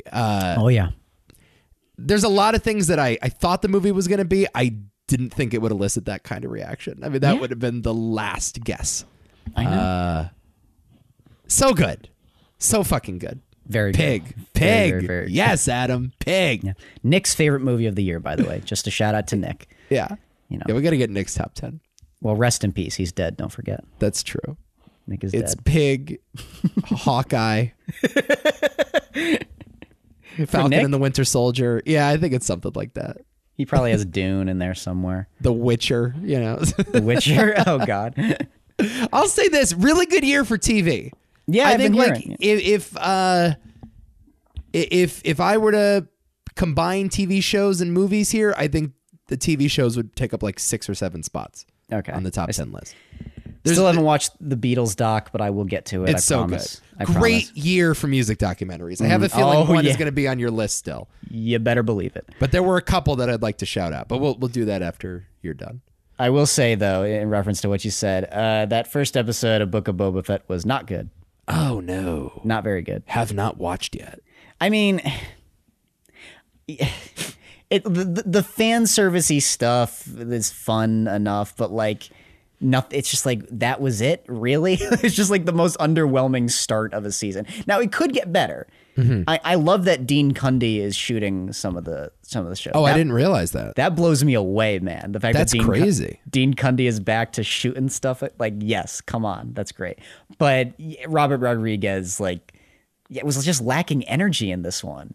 Okay. If you can believe it, it was just kind of weak. I just thought, yeah. I mean, I guess it wasn't horrible, but you will come away from it being like, really? Is he doing the whole season? No. Okay. No, he's not. Because he did the Boba Fett episode. Yeah, like on the Boba Fett episode. That's right. Yeah, he did. Huh? Yeah, okay. It was okay, but like I was, pretty underwhelmed by what they came up with for the start. And if they're sticking with its structure, I think it's going to be detrimental. I really hope they don't stick with the structure that they decided to go with in this first episode. Yeah, I don't think it's any surprise that I'm kind of underwhelmed by the Disney Plus shows. Recently, yeah. Yeah, I think actually Loki was probably the best one this year, at least. Yeah, Loki was. I mean, the rest of the Marvel shows kind of sucked.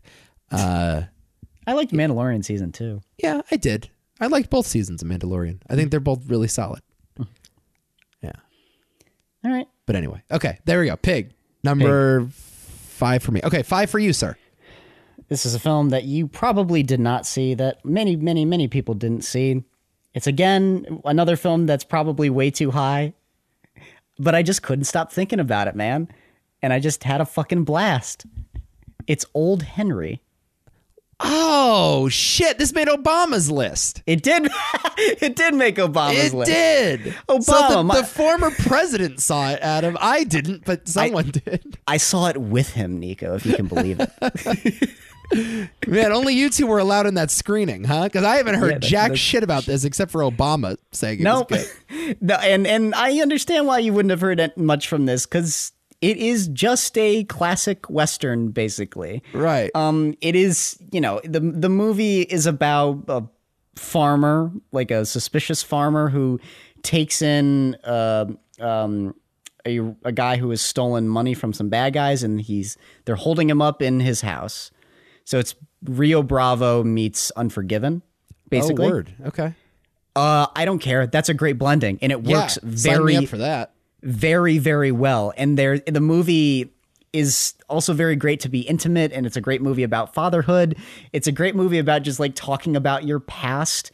And again, like we've seen it in Unforgiven, but with Tim Blake Nelson's performance here, man, Tim Blake Nelson is so good. It's like the entire movie. Tim Blake Nelson is playing a certain character and there's a great twist with who he actually is. And it's like the best twist I've seen this year, and it's not even close. And I was just like astonished by it, and it leads into what is like the best shootout in years. I can't get enough of this third act, man, and it is just so raw and violent and awesome and intense. I was just like cheering at the screen while watching it. It's just the best. You have like half of the movie, which is like a more intimate and careful character study, and it looks gorgeous, and it just builds straight up to that explosive finale where it's entirely earned, man, with just this awesome center performance that just keeps it going. And I just want to go back to that. The Tim Blake Nelson just fucking kills it in this movie. God, I love it. This sounds great. Oh, this sounds amazing. Why haven't I seen this yet? I mean, I always worry I overhype, but like Tim, I'm serious. Like, I just could not get enough of like his character in this movie. I mean, he's just, again, very like like serious and stoic. And like you look at Tim Blake Nelson and you're like, there's no fucking way he could play this because he's just this little guy that's just basically, he seems like a farmer. And then when he starts kicking all sorts of ass, I'm just like, whoa. Yes, fuck yeah. And they explain it in the best way with that twist. And I'm just like, the way everything like clicked together in my head, I'm like, yes, I love those twists where it's like, oh, of course, it all makes perfect sense. Yes. I couldn't get enough of this Western. I just loved it endlessly. And yeah, it's like a buyer for me. I just thought it rocked. You have sold me beyond my wildest dreams, my friend. I have seen this like in an hour. Whatever. I'm putting on it as soon as we're done here. This sounds great. With a great villain, by the way, by Steven Dorff. I mean, he's really, I really. love Dorff. He's I love really that guy. Awesome villainous performance in this. I just thought he was great, and just the way he plays off of Tim Blake Nelson at times is really like not disturbing, but it's like tense and there's always that feeling like a gun could be drawn at any second. I just love it so much.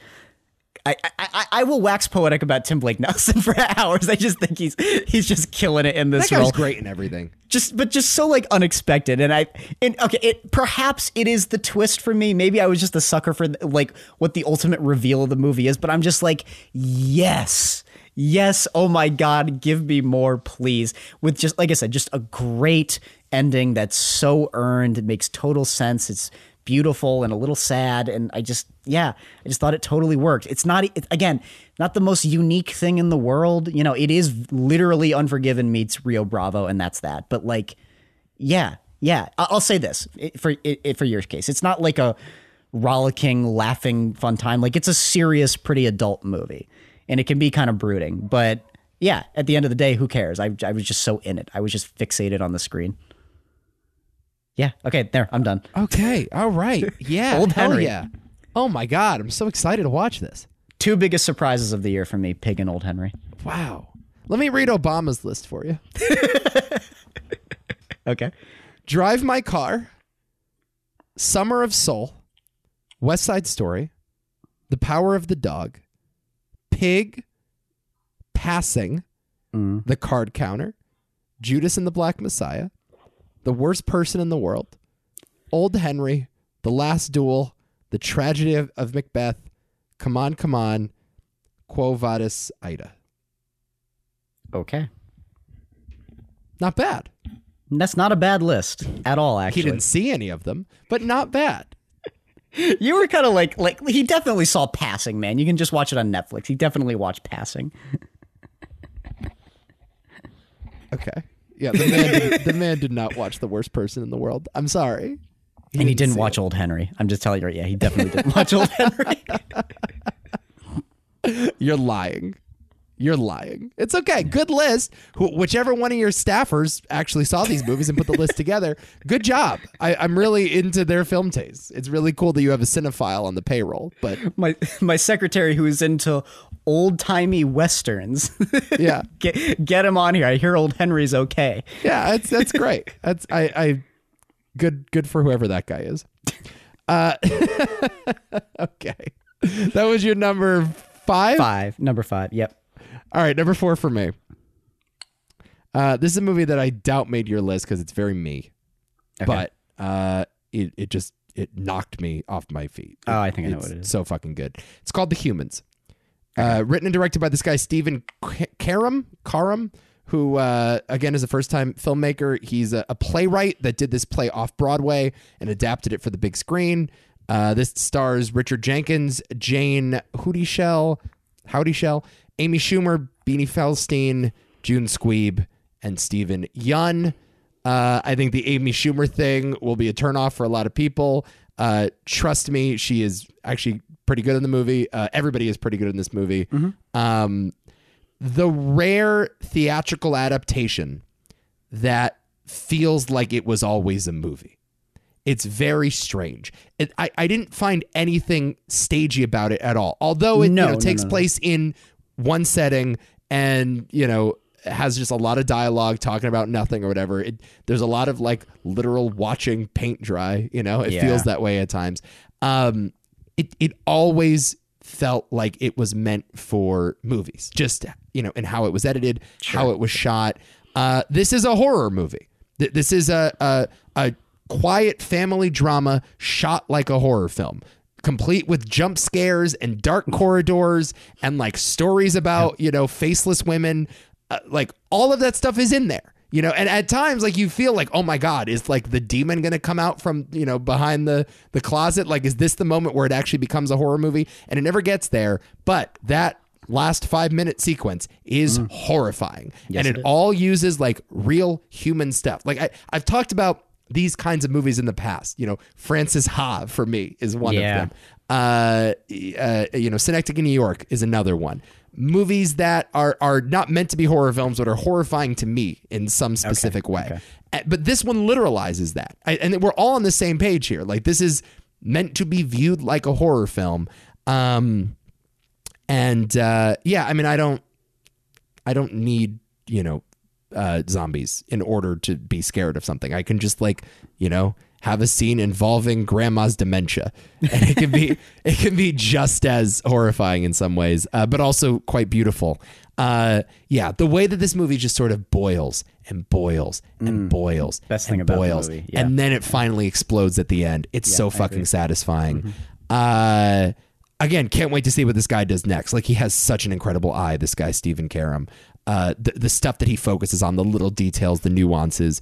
I can see some people calling this movie boring. If you don't lock into the wavelength, if you don't sort of understand what it's going for and buy into that tone, I think you can be bored by it. But once I realized the movie that I was watching, once I realized that this was like a post 9/11, New York horror film, it just had me. It just had my claws in me, this movie.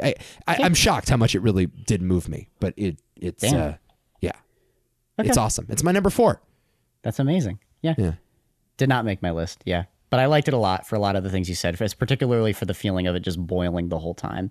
Yeah. It's one of the things that I was shocked about it, because the set is a play. It's just that you look at the set and it's a play. But I do agree as well. It's amazing how cinematic they were able to make this tiny little location, and how well it was able to use atmosphere. The best thing about the movie for me is just like this very tangible atmosphere, where it just feels like the mold is falling off the walls and hitting you in the face half the time.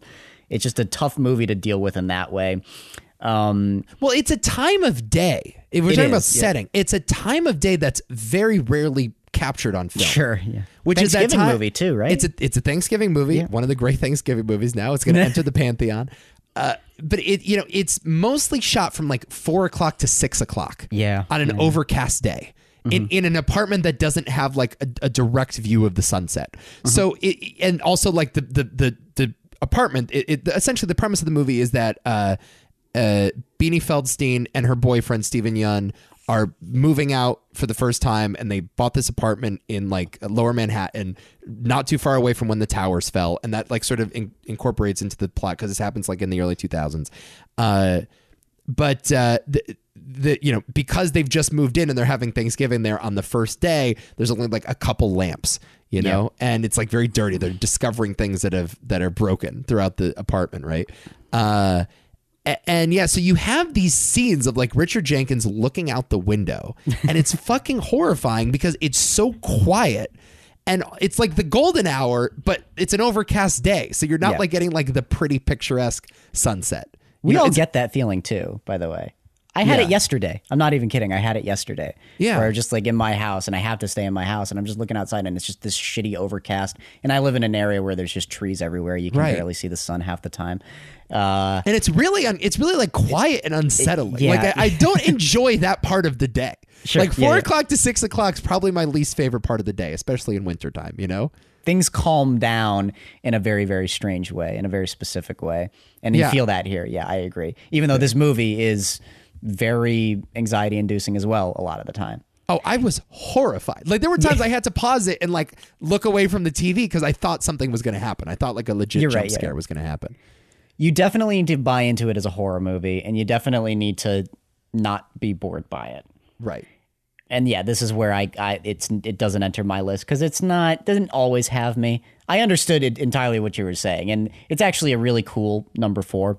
But yeah, I wasn't totally in it a lot of the time. I certainly wasn't scared by it, but I loved what it was doing. You know, if it wasn't necessarily scary for me, I understand why it might have been scary for someone like you, for sure. Because that was like going through my head the entire time. Like, no, this is going to give Nico nightmares. I can see that. Oh, and it did. It really did. Yeah. I mean, really good. Stream it on Showtime. Yeah.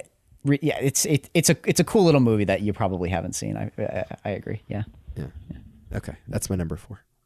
Okay. Number 4 for me. Another film. There is no fucking way you saw this. I'd be surprised if you saw this, and I applaud you if you did, but no. Okay. It's a film called Knit-Ram. I have no idea what this is. Never heard of it, huh? No. I'm so happy I kept this a secret. What? Knit-Ram. Yep. Knit-Ram.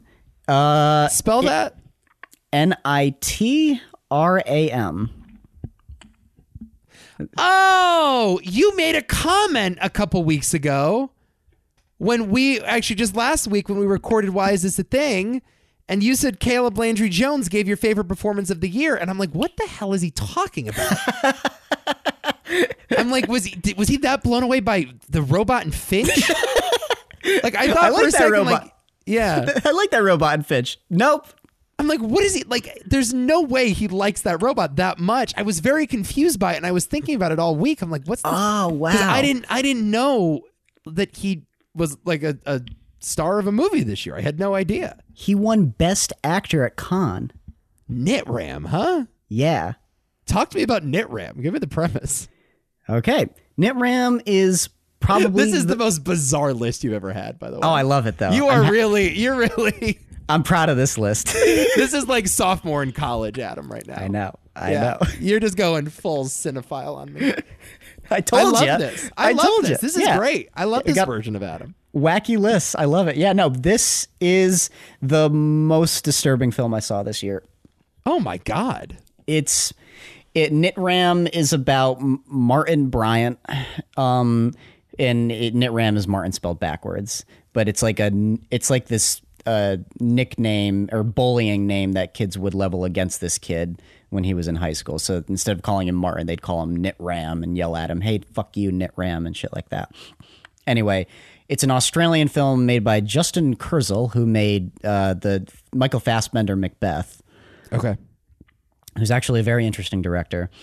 And it is about the Port Arthur massacre, where Martin Bryant went around and shot 35 people. This sounds like a great time. Yeah. It's a delightful little experience. And it is, told from the perspective of Martin. Okay. Basically leading up to that very event before it like actually happens. It's a really kind of, I wouldn't even call it slow. Like this thing actually moves surprisingly well, but it's just this really detailed and quiet character study of this misfit who's probably a little disturbed, just trying to function and just struggling to do it. And sometimes doing what he thinks is normal, actually turning out to be like the worst thing ever. And it's just this, man, this is like the most upsetting movie about rejection I've ever seen. It's just this movie that is entirely about like not just like rejection by like your peers, but like life. When it feels like life is entirely against you, that's kind of what this movie's about. Mm-hmm. So like everything that could possibly go wrong for this guy kind of goes wrong. Even when he's trying to help, he makes things worse. And it's a film that just boils and boils and boils. And then surprisingly, it kind of goes down and the boiling seems to stop. And then right when you let your guard down, everything just explodes. It's a devastating film. It really upset me. I didn't have a good time watching it whatsoever. And it's fantastic. I think it looks gorgeous. And it's one of those movies that has like that handheld feel. And it's one of those instances where I wasn't bothered by it at all. It's just this unrest constantly through every little scene, through every little time this guy throws a fucking firecracker up in the air. And you just want to wring this kid's neck, but at the same time, you want to give him a hug the entire way through. And you just feel, again, it's another one of those movies where it just never condones the thing that this guy does, but you still feel so bad for him, you know? Better or worse than Elephant? Ooh, good question. Really good question. Oh, man. Better. Wow. But that's a taste thing, though. I could understand why you might think Elephant is better. But this is just so personal. Yeah. And, like, again, there's like this, as dark as it is, and it gets dark, it's just, there is this odd sweetness to it, especially with the amount of vulnerability with Caleb Landry Jones, who is unidentifiable in the movie. Wow. It is the best performance I've seen this year. I mean, I was just like, where did you go, man?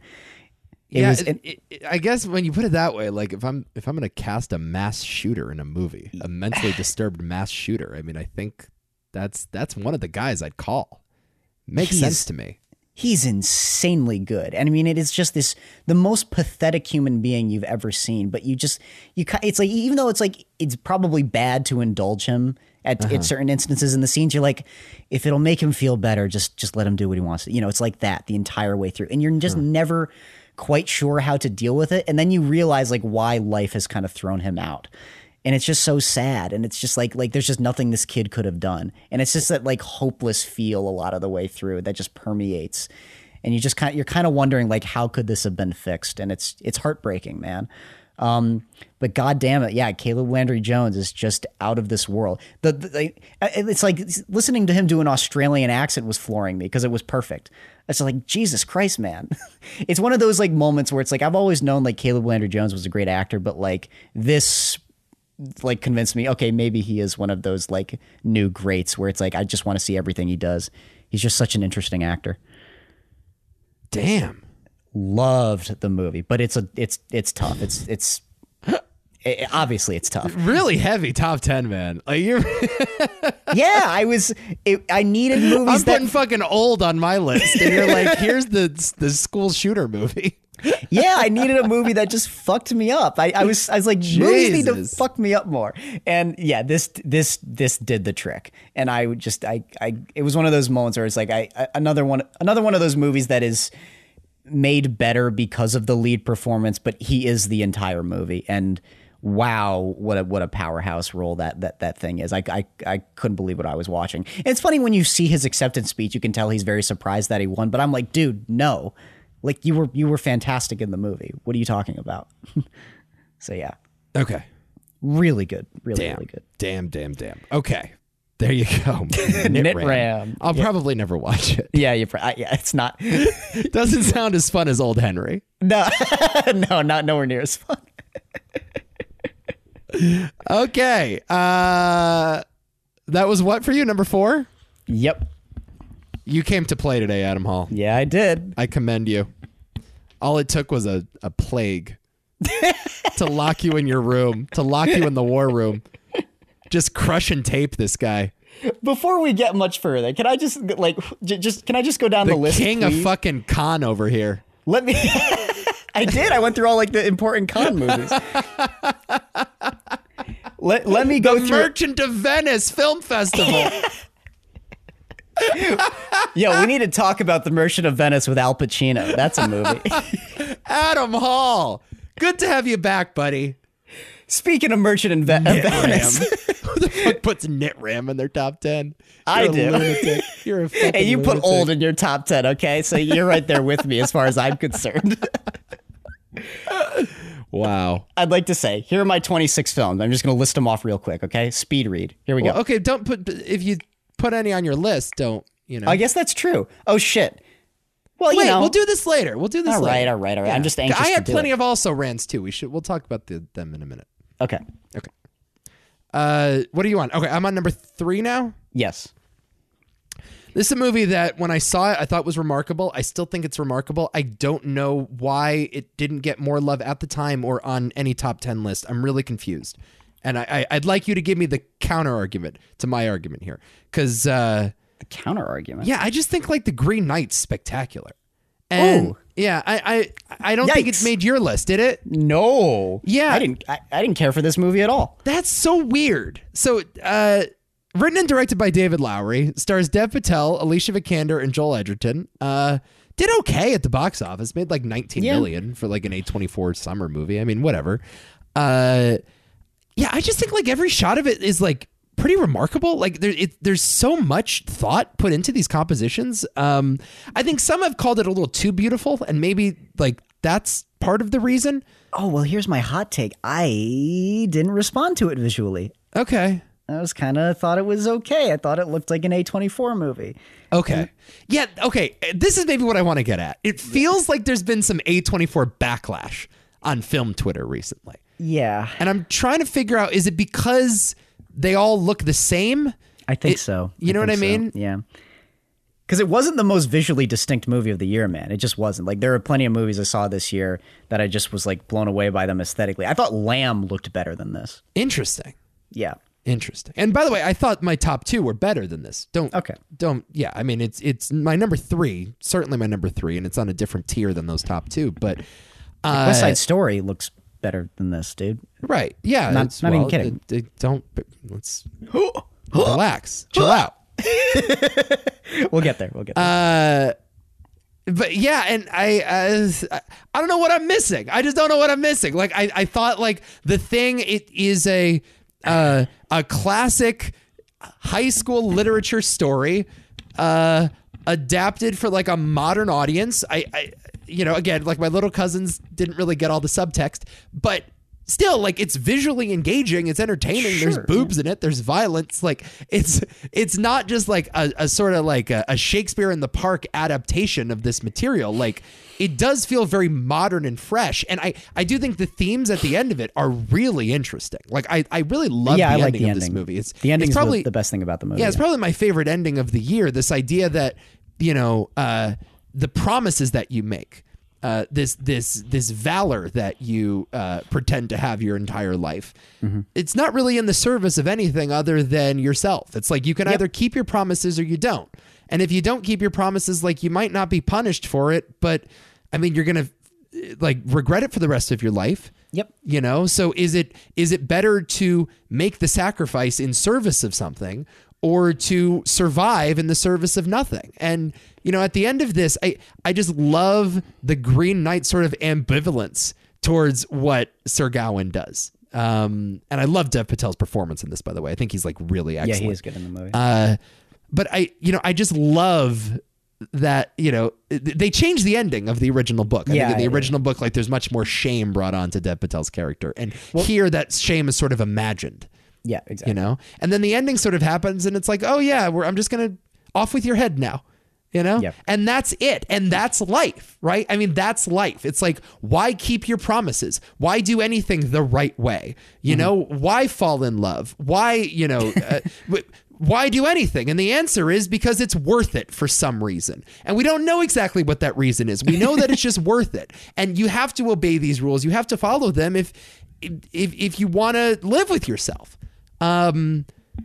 It was a movie I was thinking about a lot walking out of the theater. I just think it's really, really fucking good. And a lot of people were muted like you were, Adam. And whatever. I guess I'm the one that's missing something. But yeah, excellent. Vikander's really good in this. Yeah. I love it. Yeah, I love it. Yeah. Okay. Did you want more of my retort? Yeah, please give me more. It's boring. Oh. It's really fucking boring. It is unconscionably slow. I don't find much of the story interesting. I think like a lot of like what it's getting at in terms of like what it leaves you with are pretty like solid conclusions that I don't need to reflect on that much. And the movie just straight up gives them to you. And I'm like, yeah, okay, nice. And that's a great point you made, movie. And then I just sort of like, left it alone. And I don't care about anybody in the movie. They're good performances, but didn't care about what happened to anybody in the movie. Like when Dev Patel thinks about like what would happen if he just laid there in the woods and just like withered away and died.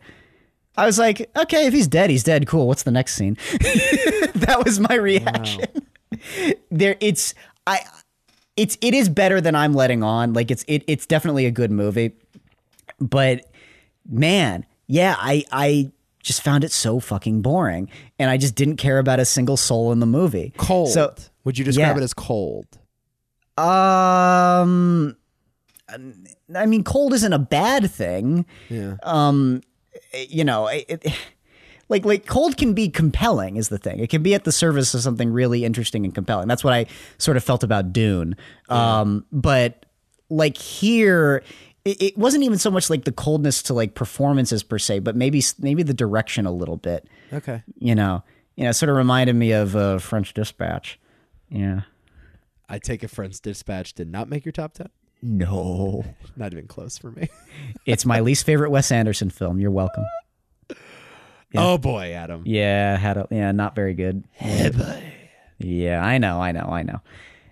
Yeah, I mean, that was a little. I bit felt different. vindicated, to be honest. I was, it's funny. I was watching. I was like, this is the tenant for all those Wes Anderson lovers. Yeah, I imagine. I started reading all the criticisms of French Dispatch, and I'm like, this is what I've been saying for a decade. Yeah, now. Literally everything I've been saying, people. Apparently, they had too much when French. Yeah, no, it is very much exactly what it is. I mean, I wouldn't call that like a cold movie or anything. You know, it's just like it was one of those instances where I'm like, what are we doing? Yeah. What the hell are we doing? I know. And I liked the art sequence.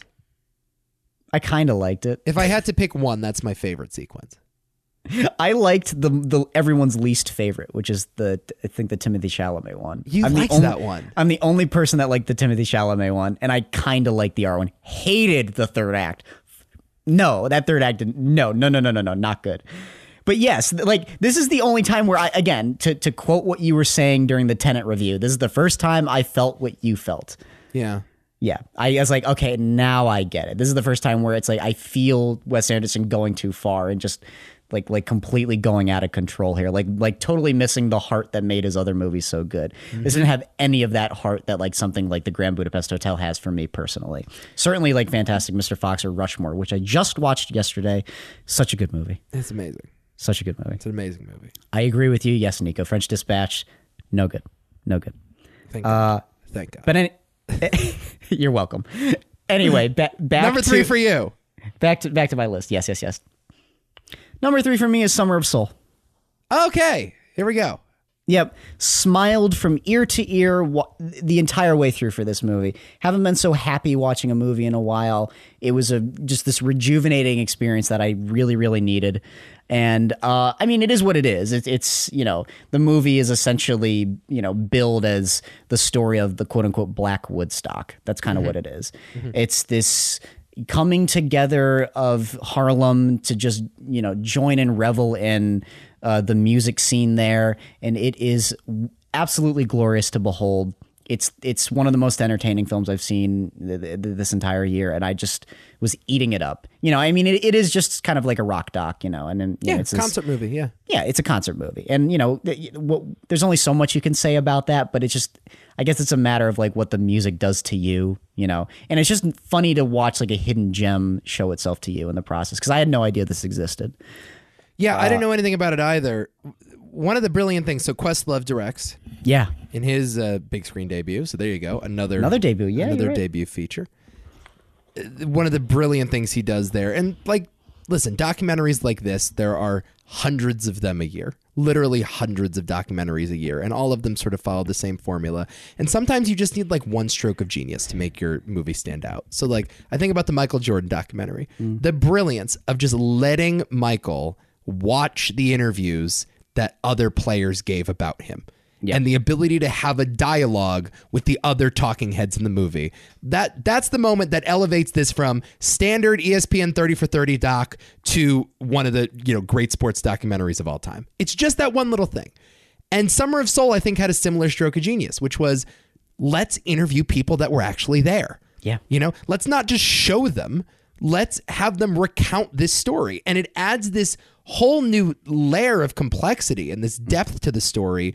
And I mean, that's the way to make it feel like you're there. You can blast the music as loud as you want and you can include all the great angles, but you can't feel it unless someone's describing it to you. And that was the great thing about this. They didn't really interview a ton of artists. They interviewed a couple artists and a couple of the organizers of the event or whatever, but it was mostly talking heads of people in the crowd that was like, I was 10 years old and my mom walked me to the park to watch this.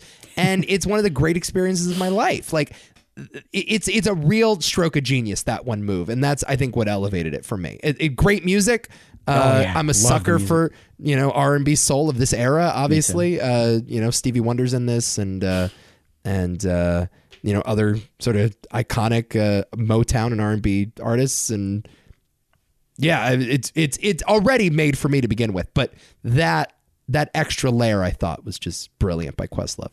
I just love the idea that it's like interviewed by people who almost treat the event as something that was lost in time, though. Mm-hmm. So it's like this. It was like it almost feels like when they're recounting it, like this thing that was saved for them.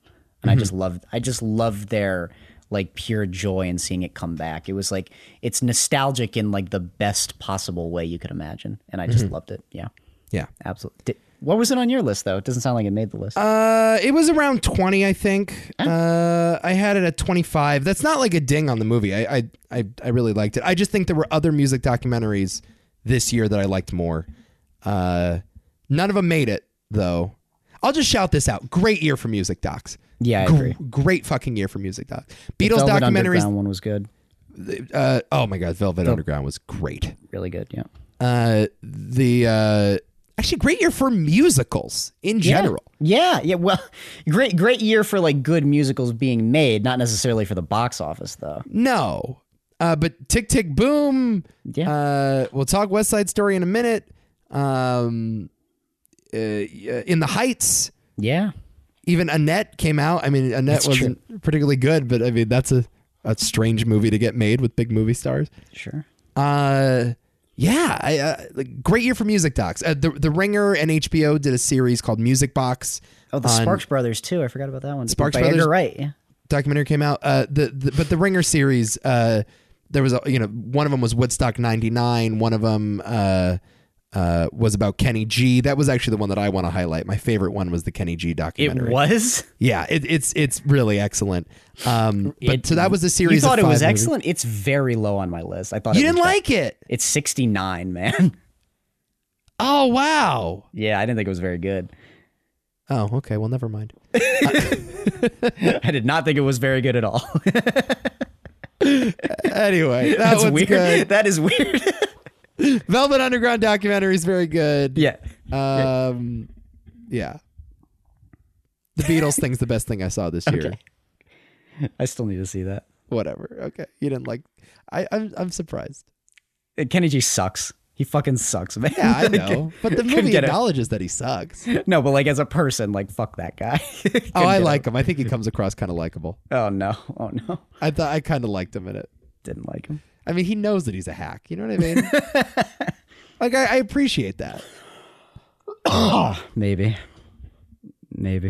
Yeah, not a fan. Well, all right, there we go. Summer of Soul's your number 3? Yeah. I believe my number 2 is your number 1. So I'll save that. Well, let's see. What is it? What's your number 2? It's West Side Story. Oh, yeah? It's my number 2 as well. Oh, okay. Yeah. Oh, really? Yeah. Oh, that's your number 1. Hey, how do you know? Interesting. Hey, how do you know? Interesting. Directed by Steven Spielberg. Written by Tony Kushner. The Kush. Yep. Starring Ansel Elgort, Rachel Zegler, Ariana DeBose, David Alvarez, and Rita Moreno. Made $52 million at the box office. Everyone's like, movies are over. You're probably right. They're probably over. Yeah. But what a good time it was, man. How fun to be on this sinking ship. How fun to be on the Titanic as it goes into the ocean. Yep. West Side Story. Spieley still got his fastball. You remember a couple shows ago, you were like, why the fuck is Spielberg just doing West Side Story? I know. Do I really need it? Is it really going to be that good? Oh, Turns out, yes, Nico, it can be that good.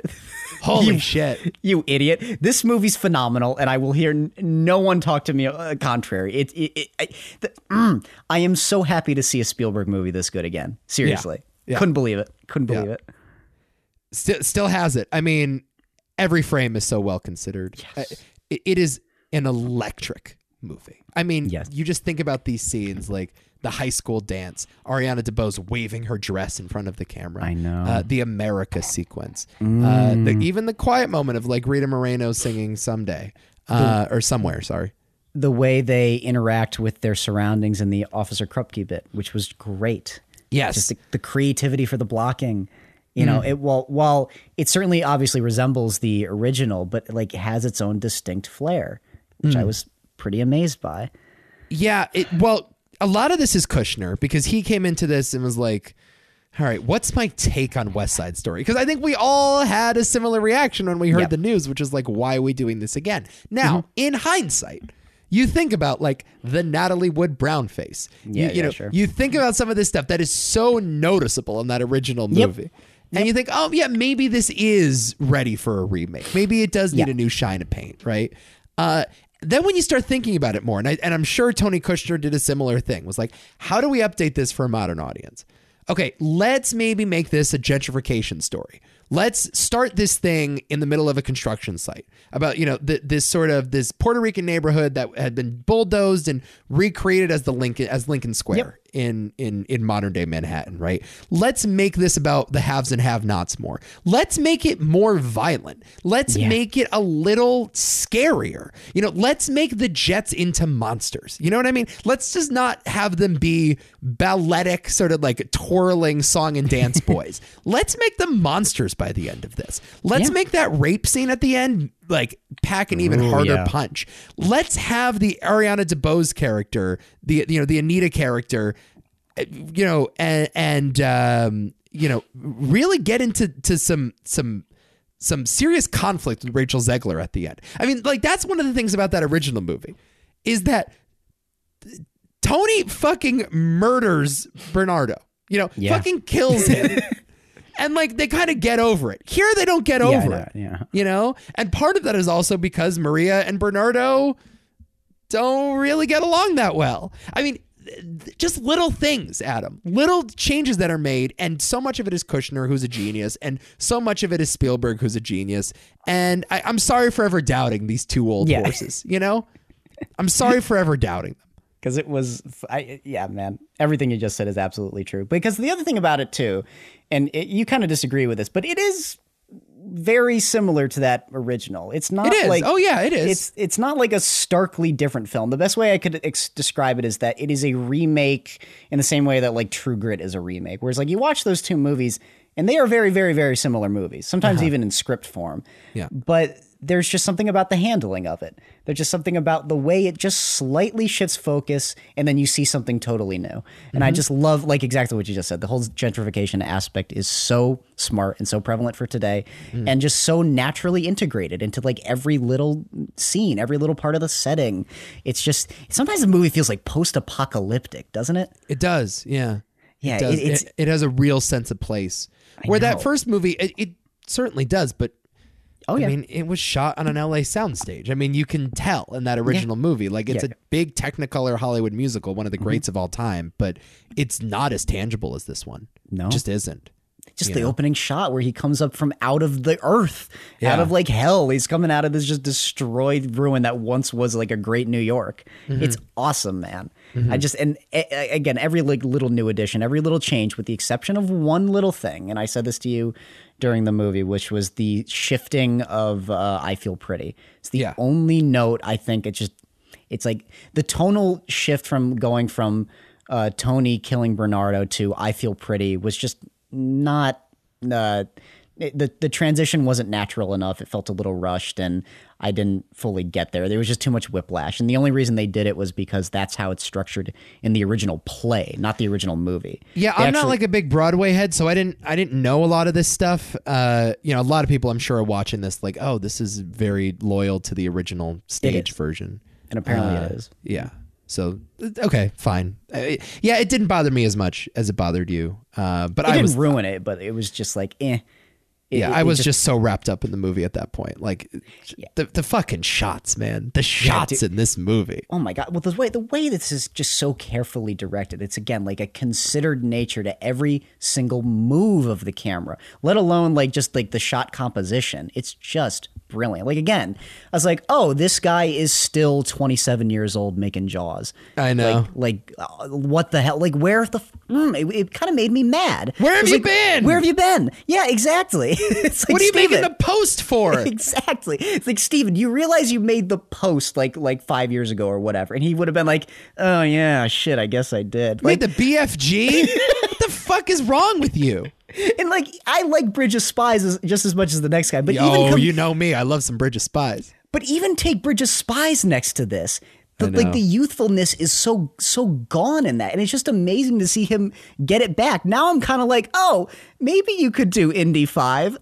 I'm sorry, maybe you could do Indiana Jones 5. I know, but it was just amazing to see Spielberg back in this way. I mean, it is one of the greatest returns to form I've ever seen, at least in a number of years, and I was just blown away by it on all fronts. Yeah, it's his best movie in 20 years. I mean, it's crazy to say though, isn't it? Yeah, it's really nuts because you're right. Even the blockbuster stuff, even the like Ready Player Ones or the Tintins or the BFGs or whatever, they do have this sort of old man quality to them, you know? Even if one of them is about a virtual reality video game, there is still this like there's a tinge of Lincoln in all of them. Yeah. You know?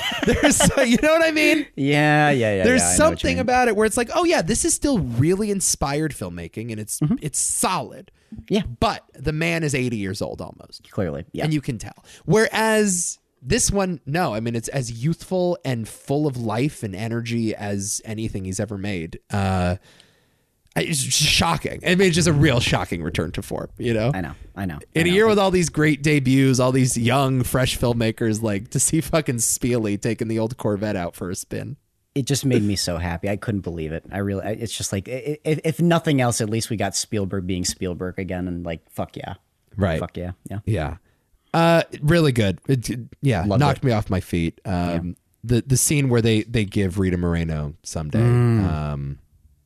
Is it someday or somewhere? Somewhere. Someday, somewhere. Okay, somewhere.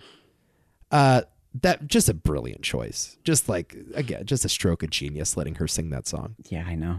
My mom loved it too. She's a big like West Side Story nut and has performed it a few times and loves it to death. So she was very, very like when it gets my mom's seal of approval, it's like, okay, you done good, Spieley.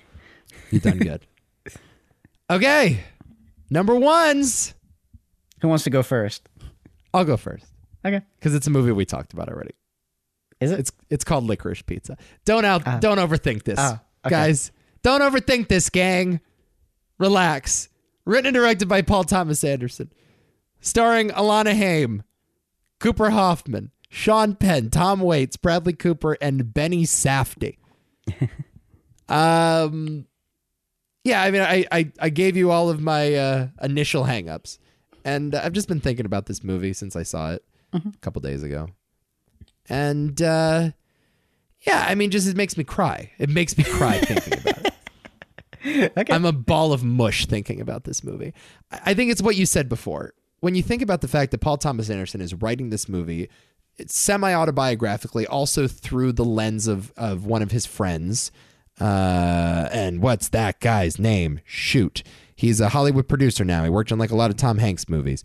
Gary Getzman or something? Gary Getzman. There it is. So Gary Getzman was this former child actor turned sort of hustler, turned Hollywood executive, and is good friends with PTA, and he told him a lot of stories. So a lot of this is based on like his childhood growing up in the Valley, but I mean, you can tell it's so fucking idiosyncratic. Oh, yeah. I mean, all of these stories are so specific, they had to have happened to somebody at some point, right? Fucking a waterbed salesman hustler. Exactly. It's just so weird. It's just so specific, right? Yeah. So you think about this and it's like, okay, this is Paul Thomas Anderson's most personal movie since maybe Boogie Nights, or since Magnolia, maybe. Sure. Maybe ever. It's a return to the Valley. It's a return to, as I think I said before, a more light on its feet Paul Thomas Anderson, you know. Boogie Days, I think, as you may call it, or Boogie Nice is another way of putting it. Boogie Nice. Then you think, okay, who's he going to cast in this? And he auditions a bunch of people, and specifically auditions a bunch of 15-year-old boys to play the title, or to play the main role here. And like all of these guys are coming in, all these young boys are like being really theater kid, and they're coming in and they're just like showing off, and they're doing what I think like a 15-year-old would do in an audition, which is like ham it up, and like they just need a little more life on them to be able to star in a Paul Thomas Anderson movie, right? So PTA says, all right, do I know any like 15-year-old boys? Because none of these guys are fucking working here. None of them are working. Yep. Oh, I do know one. He happens to be the son of one of the greatest actors to ever live. One of my best friends. One of my best friend's kids who I have known since he was a baby. Yep. He could do this, right? So he calls Cooper Hoffman up, who has never acted in anything before. Yep. Has not acted in anything. No school plays. No fucking pretend short films that he made with his friend. You know, nothing like that, right? He's just being a kid. And his father is Philip Seymour Hoffman. And Paul Thomas Anderson goes, oh, he could maybe do it. And also, like, I'm good friends with, like, the Haim sisters. I love that family. I've done a bunch of their music videos before. But she's never acted either. Maybe she could do this. She's, like, really charismatic. I like her vibe. I know her well. I can work with these two. I can teach them how to act. Yep. So he teaches them how to act in a movie, in one of his movies. These movies are etched in stone. He's Paul Thomas Anderson. Every movie he makes is going to be picked apart for decades to come. To have the confidence to put these two in it, and for them to be as remarkable as they are, the amount of love and care you can tell he has over these two people. Yep. You know, the affection he has not just for the characters, but for the actors. And to think about the fact that Cooper is playing the part that his father could have played in a Paul Thomas Anderson movie 30 years ago. I mean, I just can't help but just bawl my eyes out thinking about it. Like, it's so beautiful. I mean, this movie is just fucking gorgeous. Did I love it as much as his other movies? Maybe, maybe not. I don't fucking know. They all mean so much to me. Watching it was the one movie this year, as I watched it, I said, I don't want this to end. Okay. I rooted for it not to end. And that is the bar for me. If you clear that bar, that's how I know you made a Nico movie. And that's what they did here. All the little characters, the Sean Penn character, Bradley Cooper. Oh my God, the Bradley Cooper scenes. This is what I will say, because I was not a big fan of the Sean Penn moments, although I love it when Gary is running to get Elena. So much running in this movie. That's just a great little... Much like Punch Drunk Love. PTA loves running. Loved it. Loved that part. But the Bradley Cooper scene is like a classic scene for me from now on. It's just the greatest fuck you to a guy in the industry I've ever seen in my life. And if you know who John Peters is... So I heard, though, that didn't happen. Like, he called John Peters ahead of time. Really? So I guess, this was a story. So... his buddy Gary told him this story about how he once delivered a waterbed to John Peters' house. John Peters said it didn't happen. Listen. So he goes, this is PTA is relaying this story. And he goes, so I heard this story about how he once delivered a waterbed to John Peters. So I called John Peters. So the guy says, we went over. He was really lovely to us. Like, he's like, I'm going to go to a movie. Stay as long as you want. Take your time. Don't worry about it. Here's some drinks, whatever. And so PTA calls John Peters up and says, hey, can I put you in this movie? I heard this story. Gary Getzman, whatever, told me this story. And Peters is like, do whatever you want. Just put my pickup line in there about peanut butter and jelly sandwiches. So PTA is like, well, I can't just put this nice fucking story in here. So I'm going to take every mean story about every Hollywood producer I've ever heard and put it into this John Peters character. So John Peters just signed up to be a punching bag here.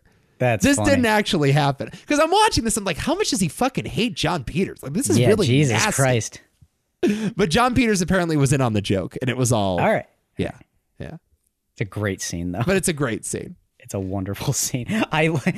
My mouth went ajar when he said, I'm John Peters. I'm like, what? And Abby had no idea what I was reacting to. Yeah, no one would. Yeah, I was just like, That is brilliant. I'm the only one in the theater laughing, of course. Yeah. And everyone's like, I don't get it. It's just like, oh, you poor souls. Yeah, if you're bothered by the relationship of a 25-year-old girl to a 15-year-old, get over it. I don't know what to tell you. It's the movies. Grow up, people. Fucking grow up, okay? You're missing the fucking point. Grow up. I know. Stop complaining. These people aren't real, okay? Yeah. They're actors. They're on screen. No pedophilia happened, all right? Chill. It's kind of pedophilia. Everybody fucking relax. It's a movie about a girl that can't grow up and a movie about a boy that thinks he's already grown up. And yes, exactly. That's the whole point of the movie. And they're meeting at this part in their lives. And there's fucking one kiss. Get over it. Shut up. Yeah, I know. It's the dumbest controversy. It's really fucking stupid. Yeah, it's not real. Like you said, it's not real. It has nothing to do with the movie. Like, you're just missing so much. If that's your main takeaway coming out of this, like, there's so much more to the movie than that. I know. I agree. I don't have any issue with it in that way. Yeah. Because it's a movie. It's so alive. It's so alive. Every frame is just so considered. Yeah, it just made me so happy. And it was, I guess, in many ways, it was always going to be my number one, and there was no way that it wasn't going to be my number one. Yeah, it was. The thing about this sometimes, even like, it could be like a self-fulfilling prophecy. Even it's like Dune with you, right? It's same fucking thing. Yeah, exactly. But Dune's not my number one. Yeah, I know you've disqualified Dune. Yeah, right? I did. I actually disqualified it. I mean, it would be my number one, but I had similar feelings about Dune where. I just never ever wanted it to end. I could have stayed in that world and just examined those characters and seen what they were up to for 5 more hours. I wouldn't have given a shit.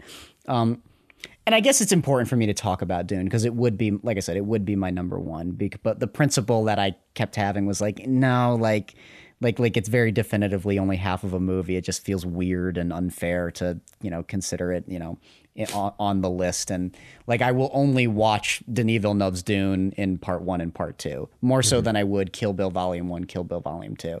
I could just watch Kill Bill Volume 1 and call it, where it's like, that's not the case this time around. So it's a little bit different, but I will say, like in the case of something like Dune, and part of the reason why it would be my distinct number one is like it just kind of gave me everything I look for in a movie, and it's that cinematic experience I was looking for that was just unlike anything else. It's really a movie unlike any other movie of its kind. When you look at just like the blockbusters that came out, or just blockbusters in general, they just never get made like this. They never look like that. They never have the level of ambition that Dune does. They never have the audacity to be half of the story and just be like, and we'll just hope we get the sequel. And it's just like, are you out of your fucking mind, especially nowadays? And somehow it paid off, and I'm amazed that it paid off. I'm amazed that people understood it. This is the other thing that I was really blown away by with Dune. Like when I talked to people who saw it and like were really resonated with it, and I'm like, well, were you confused by it? You must have been a little confused by it. And they're like, no, I get this, and I understand the coup that happens. I understand Paul's place in this world. I understand like what his mother and her little organization are doing. I don't remember their name, but I remember what they were up to. Right. I'm like, okay, that's fine. I'll take that. Yeah. You don't have to say Bene Gesserit. That's okay. But like that is part of the thing that I was struck by it. Like people like embraced the movie, and it was really interesting. And also for being as ambitious and artistic as it is, it's like, because it's a very poetic film, and movies like that don't necessarily operate well on a big scale, and they don't, transcend, like just like general fare, like the type of things that like general audiences sort of scoff at. And the fact that it, made that connection is pretty admirable, I must say. And my final note is like, there are scenes in Dune that I thought about more than the entirety of other films on my top 10. Like I thought more about the Jameis fight than any other movie on the list, and it wasn't even close. Just that one scene. And I thought more about the sandworm attack and the Gom Jabbar scene. I thought more about even just the palm trees scene and sort of what that means, and kind of like the cost of sacrifice. And like the cost of sacrifice and the means of paradise. Like that was very interesting to me. Just so much of the movie just sticks with me, and I'll just continue to revisit it for those really exotic, evocative, and provocative moments. It's awesome. It's an awesome film. But like I said, on principle, I disqualified it. Sorry, Dune. My number one. Do you know what it is? Can't believe Godzilla versus Kong has lasted this long. That is true. Yeah, it's Godzilla versus Kong, guys. It was the giant monkey. I still really like Godzilla versus Kong. I don't know where that is on my list. Actually, hold on. Let me just piss you off for a second. Godzilla versus Kong is 31. Okay.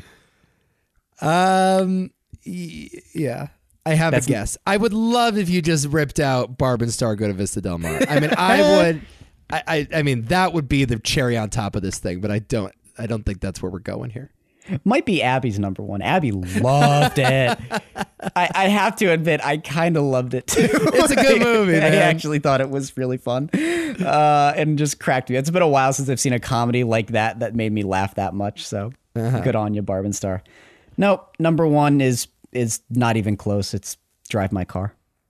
Oh, wow.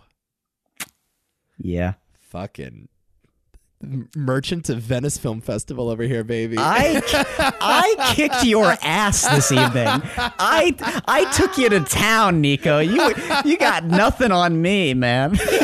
Shout out to the Letterboxd crowd, baby. Oh, Adam.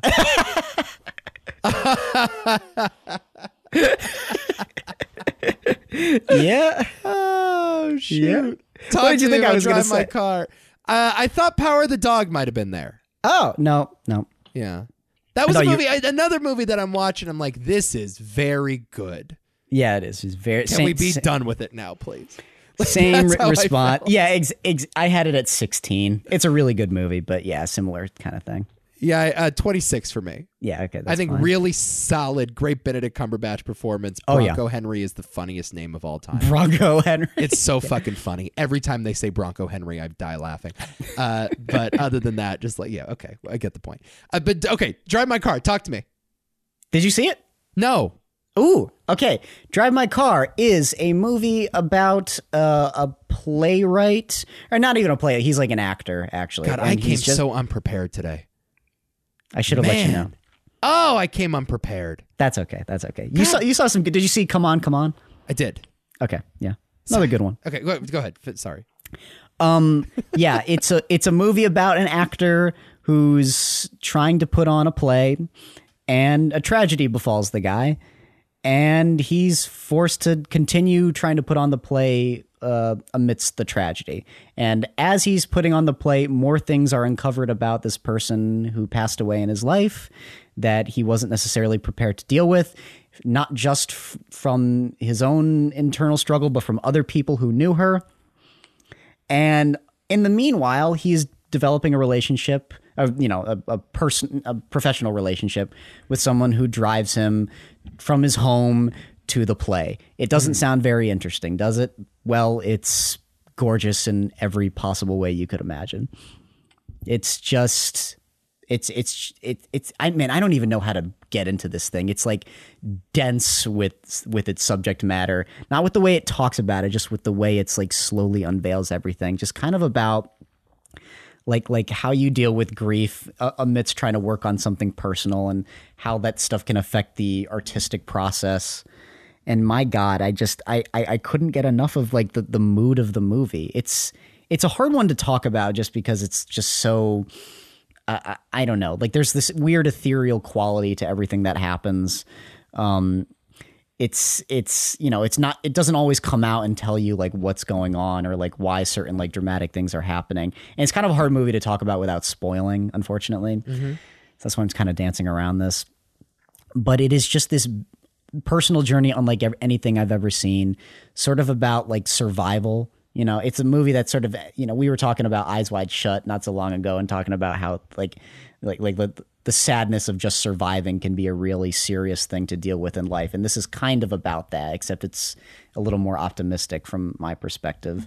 Mm-hmm. And it's just like especially with the way his relationship develops with his driver and how their stories kind of connect, and the many personal things that they've struggled to deal with. It's just it's a very unconventional relationship, and their past abuse wouldn't necessarily signify that they would have so much to relate to. But it's amazing how they come together.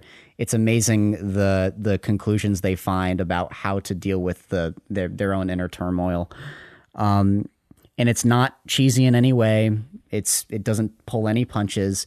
It has some of the more interesting insights on humanity. And one of the sadder things about it is the realization that this person you thought you knew might not necessarily have cared as much about you as you thought, or might not have necessarily had invested in much in you as you would have thought.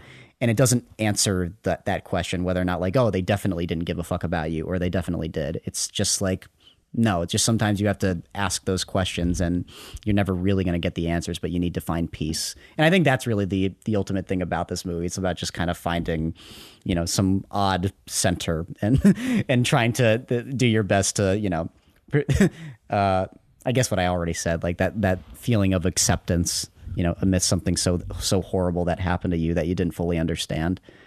Yeah, I'm rambling like crazy, but it's a lot, and it's a movie that like really, really deeply affected me, and is probably a better movie. It could be a better movie than Dune.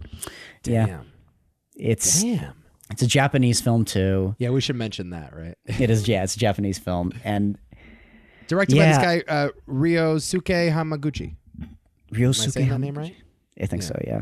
I am painfully ignorant. I have not seen any of his movies, although I've heard great things about them. He made 2 movies this year, actually. He made Drive My Car, and he made Wheel of Fortune and Fantasy, both of which had positive reviews. Made a movie called Happy Hour a few years ago, The Sound of Waves. Yeah, people love this guy. Oh man, you just lapped me this year, man. You just fucking lapped me. Yeah, I didn't expect that. I thought you had it right on. Like, oh, you're just gonna say Drive My Car, but no. Yeah, Drive My Car is the movie, man. Wow. It's just the most moved I've been by a personal story of a character in a very long time. And again, the way he finds like an avenue to finding his own inner peace through the art form that he's engaged in is just so interesting.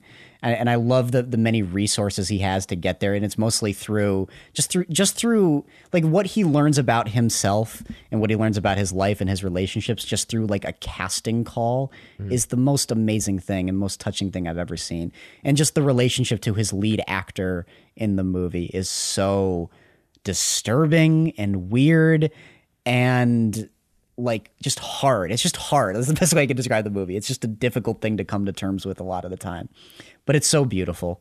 It's so beautiful. And it's centered between this great mystery with like who his wife really was and what a lot of her intentionality was throughout, the time that we were with her. Spoiler, it's his wife. Yeah, I think you just gave that away. I'm sorry, but like I can't talk about it without spoiling. Yeah, his wife dies and there's complications with his relationship and his wife. Okay. I guess I didn't see the trailer, but I'm sure that was probably mentioned in the trailer because it happens pretty early on in the movie. Okay. Yeah, and I'm just still thinking about it. I'm still trying to come to terms with it in a good way. And it's just like that, again, that mood that's created in a movie that I just never forget. And I love these performances. There's a absolutely startling scene in a car where he has this conversation with a lead actor. No. In a car, you say? Oh yeah, sorry. No. But he's driving back from like a bar or something like that, and he's having a conversation with his lead actor, and it is the strangest, most disturbing thing. But it's like this shocking moment of like realization that I just didn't see coming, and it just knocked me on my ass. And yeah, I was speechless. Adam, you came to play today. Yeah. You came to play, and you've given me a bunch of movies I need to still watch. Apparently, my homework is not done. No. Hey, I still haven't seen Macbeth, so unfortunately, I'm very upset that I was gonna say that there are some that I didn't get a chance to see Red Rocket yet. That's one that I think might be a contender. Obviously, anytime a Coen brother makes a movie, we have to see it before the list is finalized. So, yeah, Macbeth, there might still be room for. I'm thinking maybe we do our Macbeth podcast in 2 weeks. What do you think? I'd like that. I just watched Justin Kurzel's for the first time, and it was great. It's a really good movie. Yeah. So I'd love to, Macbeth. I've said this a billion fucking times. Macbeth is like my favorite thing in the world. So yeah, I'd love to do that. I still haven't seen Orson Welles' Macbeth, so that's homework for me to do. Yeah. Should we go through our honorable mentions? I just got to go. Yeah, go ahead. Read list. your list. Yeah. All right. Here we go. So, movies I have seen recently. All right. All the way down 1 to 26 movies. So, here we go. No Man of God, Passing, Coda, Summer of Soul, The Night House, No Sudden Move, Encounter, Belfast, Spider-Man No Way Home, Listening to Kenny G, West Side Story, The Little Things. Not very good, by the way. I didn't want to upset Zach. I didn't want to upset Zach, but it's not very good at all. Not very good. The Velvet Underground, Old Henry, Knit Ram, The French Dispatch, Stillwater, Come On, Matrix Resurrections. Ew. Haven't seen it yet. Yeah. Haven't watched it. I've been putting it off. You scared me off. It's not good. Not good. No. But even worse is Don't Look Up, Licorice Pizza, A Boy Called Christmas, Drive My Car, Swan Song. Not good? Nah, it's kind of whatever. Okay. The Worst Person in the World, and finally Barb and Star Go to Vista Del Mar. I'll go 11 to 20 here. Okay. I'll read my 11 to 20. 11 was The Card Counter. Talked about it enough. Loved it. I'm a sucker for Paul Schrader movies about gamblers. Bergman Island. One of those, very good. I see what you did there, movie. Not a lot of room for that on my top 10, although I really liked it a lot. Really smart movie, really smart script. It's about this couple. It's actually a pair of screenwriters. One is like a successful filmmaker. The other one is kind of like an aspiring screenwriter. The woman is. And they go to this island where Ingmar Bergman lived and made a lot of his movies. And they actually go into his house or whatever. And it's not a Bergman movie by any stretch of the imagination. Okay. It doesn't mimic it in form.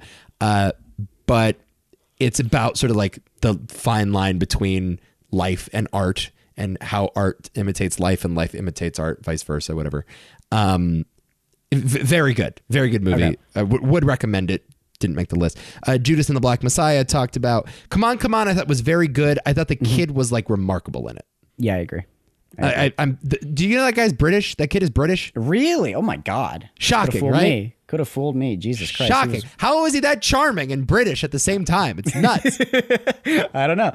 Yeah, I really like the movie too, except for I didn't like the interview sequences talking with the kids. It was just too I much kind of agree. I kind of agree. Too much. I like Mike Mills though, and loved 20th Century Women. Loved it. I think it's a better version of this, but both very sweet coming of age type things. All right. Stillwater talked about No Sudden Move. Sudden Move. Good movie. Soderbergh. Looks like shit, but it's a good movie. I'm not even kidding. The movie might have made my top 10 had the film not have been filmed the way it is. God damn it, was it pissing me off. It's so frustrating. So frustrating. Just stretch it out, man. Fucking correct that thing in post. But it's just you'll have in the center of the frame a normal looking Benicio del Toro, and then on the side of the frame you have Don Cheadle there, and he's stretched around the frame literally. He's as thin as a pencil, and it just looks so bad. I know, it's so frustrating because Don Cheadle's great in it. Oh yeah, this is one of Don Cheadle's best performances in years. I agree. I completely agree. And I was shocked to say, again, it's yes, thank you. You're fantastic in this movie. I just wish that your movie didn't look like garbage. I know. Anyway, The Lost Daughter. I didn't see it yet. That one kind of caught me by surprise. Maggie Gyllenhaal directs. Not perfect. Certainly not perfect. Olivia Colman, though, is one of our best actors. I mean, she's just amazing. Yeah. Incredible in it. Bergman Island-esque. Okay. Again, I prefer old, though, if we're talking about beach movies where we contemplate age. I can't believe that's in your top 10. Jesus Christ. So good. Shiva Baby. Oh, I love Shiva Baby. Good movie hung around in the top 20. Nobody hung around there as well. Tick, Tick, Boom. You saw Tick, Tick, Boom? Yeah, I did. And I liked it. I liked it a lot. I liked it. And all right, I won't beat this dead horse too much. Yeah. I liked Being the Ricardos. Oh, I liked it. I understand all of the criticisms. The ending, Adam, is worse than the Stillwater ending. It is no. so fucking awful. So bad. And there's a lot of like, you know, Lucille Ball as Mark Zuckerberg in Social Network in this. You know what I mean? Damn. There's like a lot of like, you know, Sorkin over dramatizing stuff that doesn't need to be dramatized. However, this is the first workplace sitcom that Sorkin has made, I think, since Studio 60. Studio 60? Studio 30? All right. It's not Studio 54. What is that? Studio 60 on the Sunset Strip, right? Oh, yeah? Studio 60 on the Sunset Strip. So this, you know, and in my opinion, like Sorkin is a TV writer and should be a TV writer, has always been a TV writer. And like his best stuff, whether it be Sports Night or West Wing or even parts of The Newsroom, I think leaned heaviest into like, this is just a show about people bickering with one another. And that's what Being the Ricardos was, I think, at its best. And I think when Sorkin was in that mode, I was really digging it. The second we got to the heavy-handed political stuff at the end, fucking hard pass. All right. Hard pass. Such a bad ending. Very flawed, but enjoyable movie. All right, that's it. Those are my honorable mentions. My honorable mentions, because I didn't actually say my honorable mentions. Starting from 11 to 12. Oh no, Jesus Christ, I'm messing everything up already. Hold on, there we go. Okay, so I did actually include The Father. Okay, I was like, yeah, I have to. I don't think it counts. I think it does. Got a release in Spain.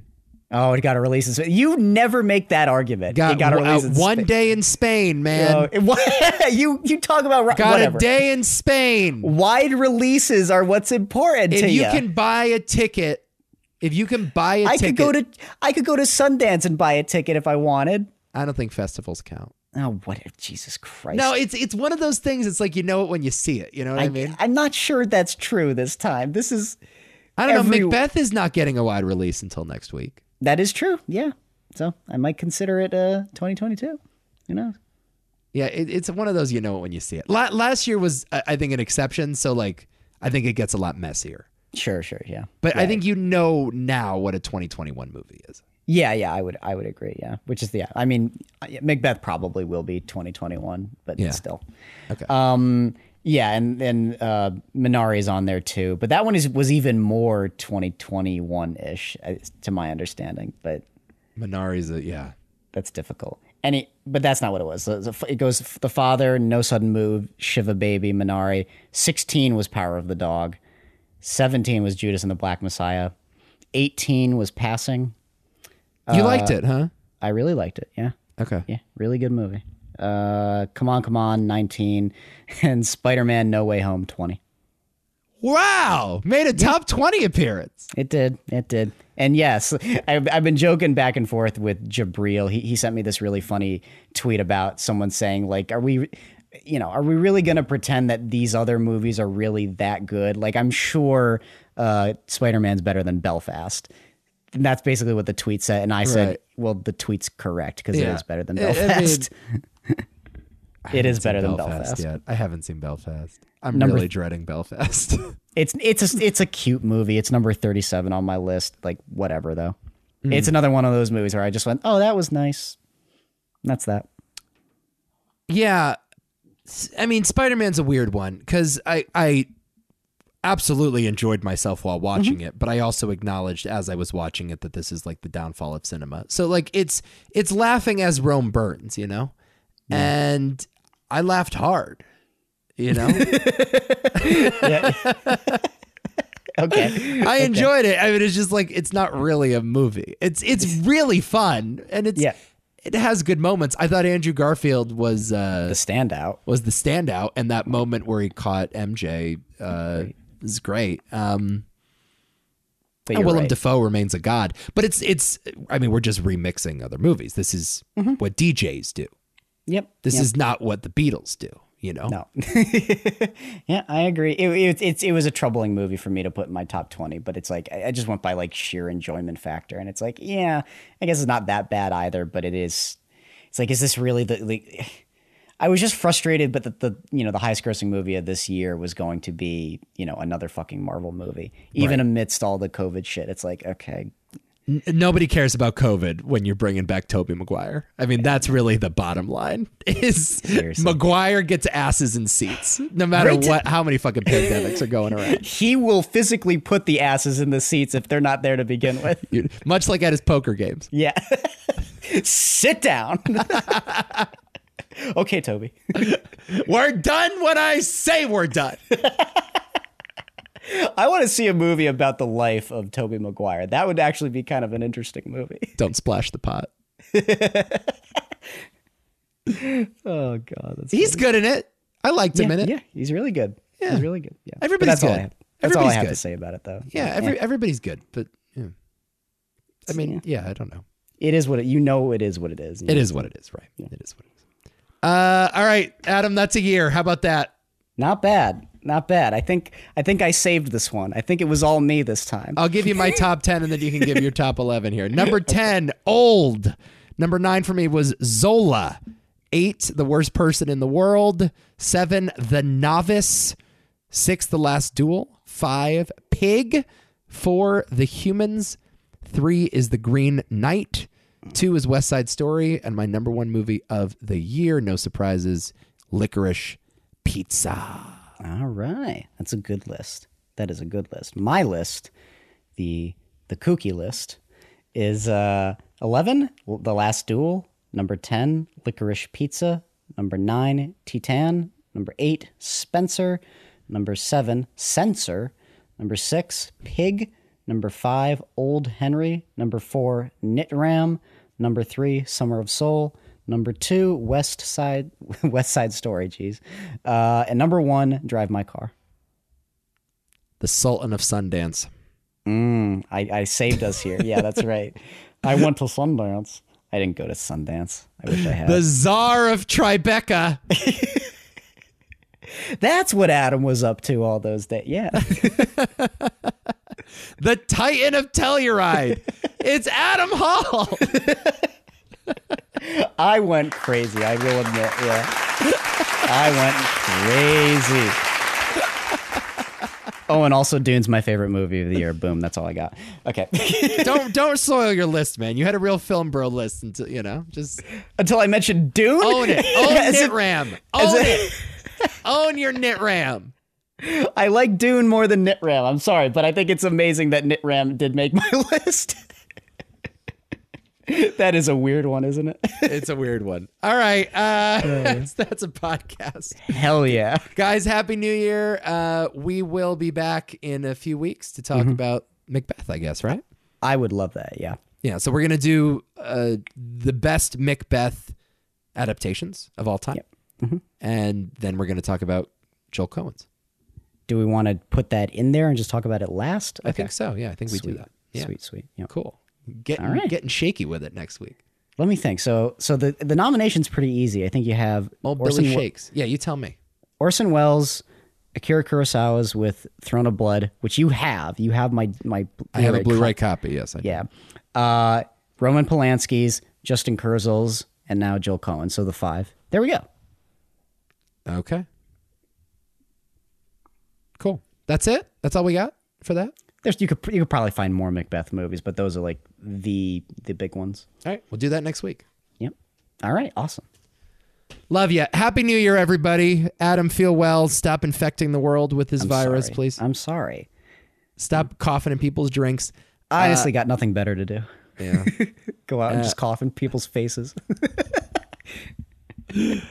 And until next time. Happy movie hopping?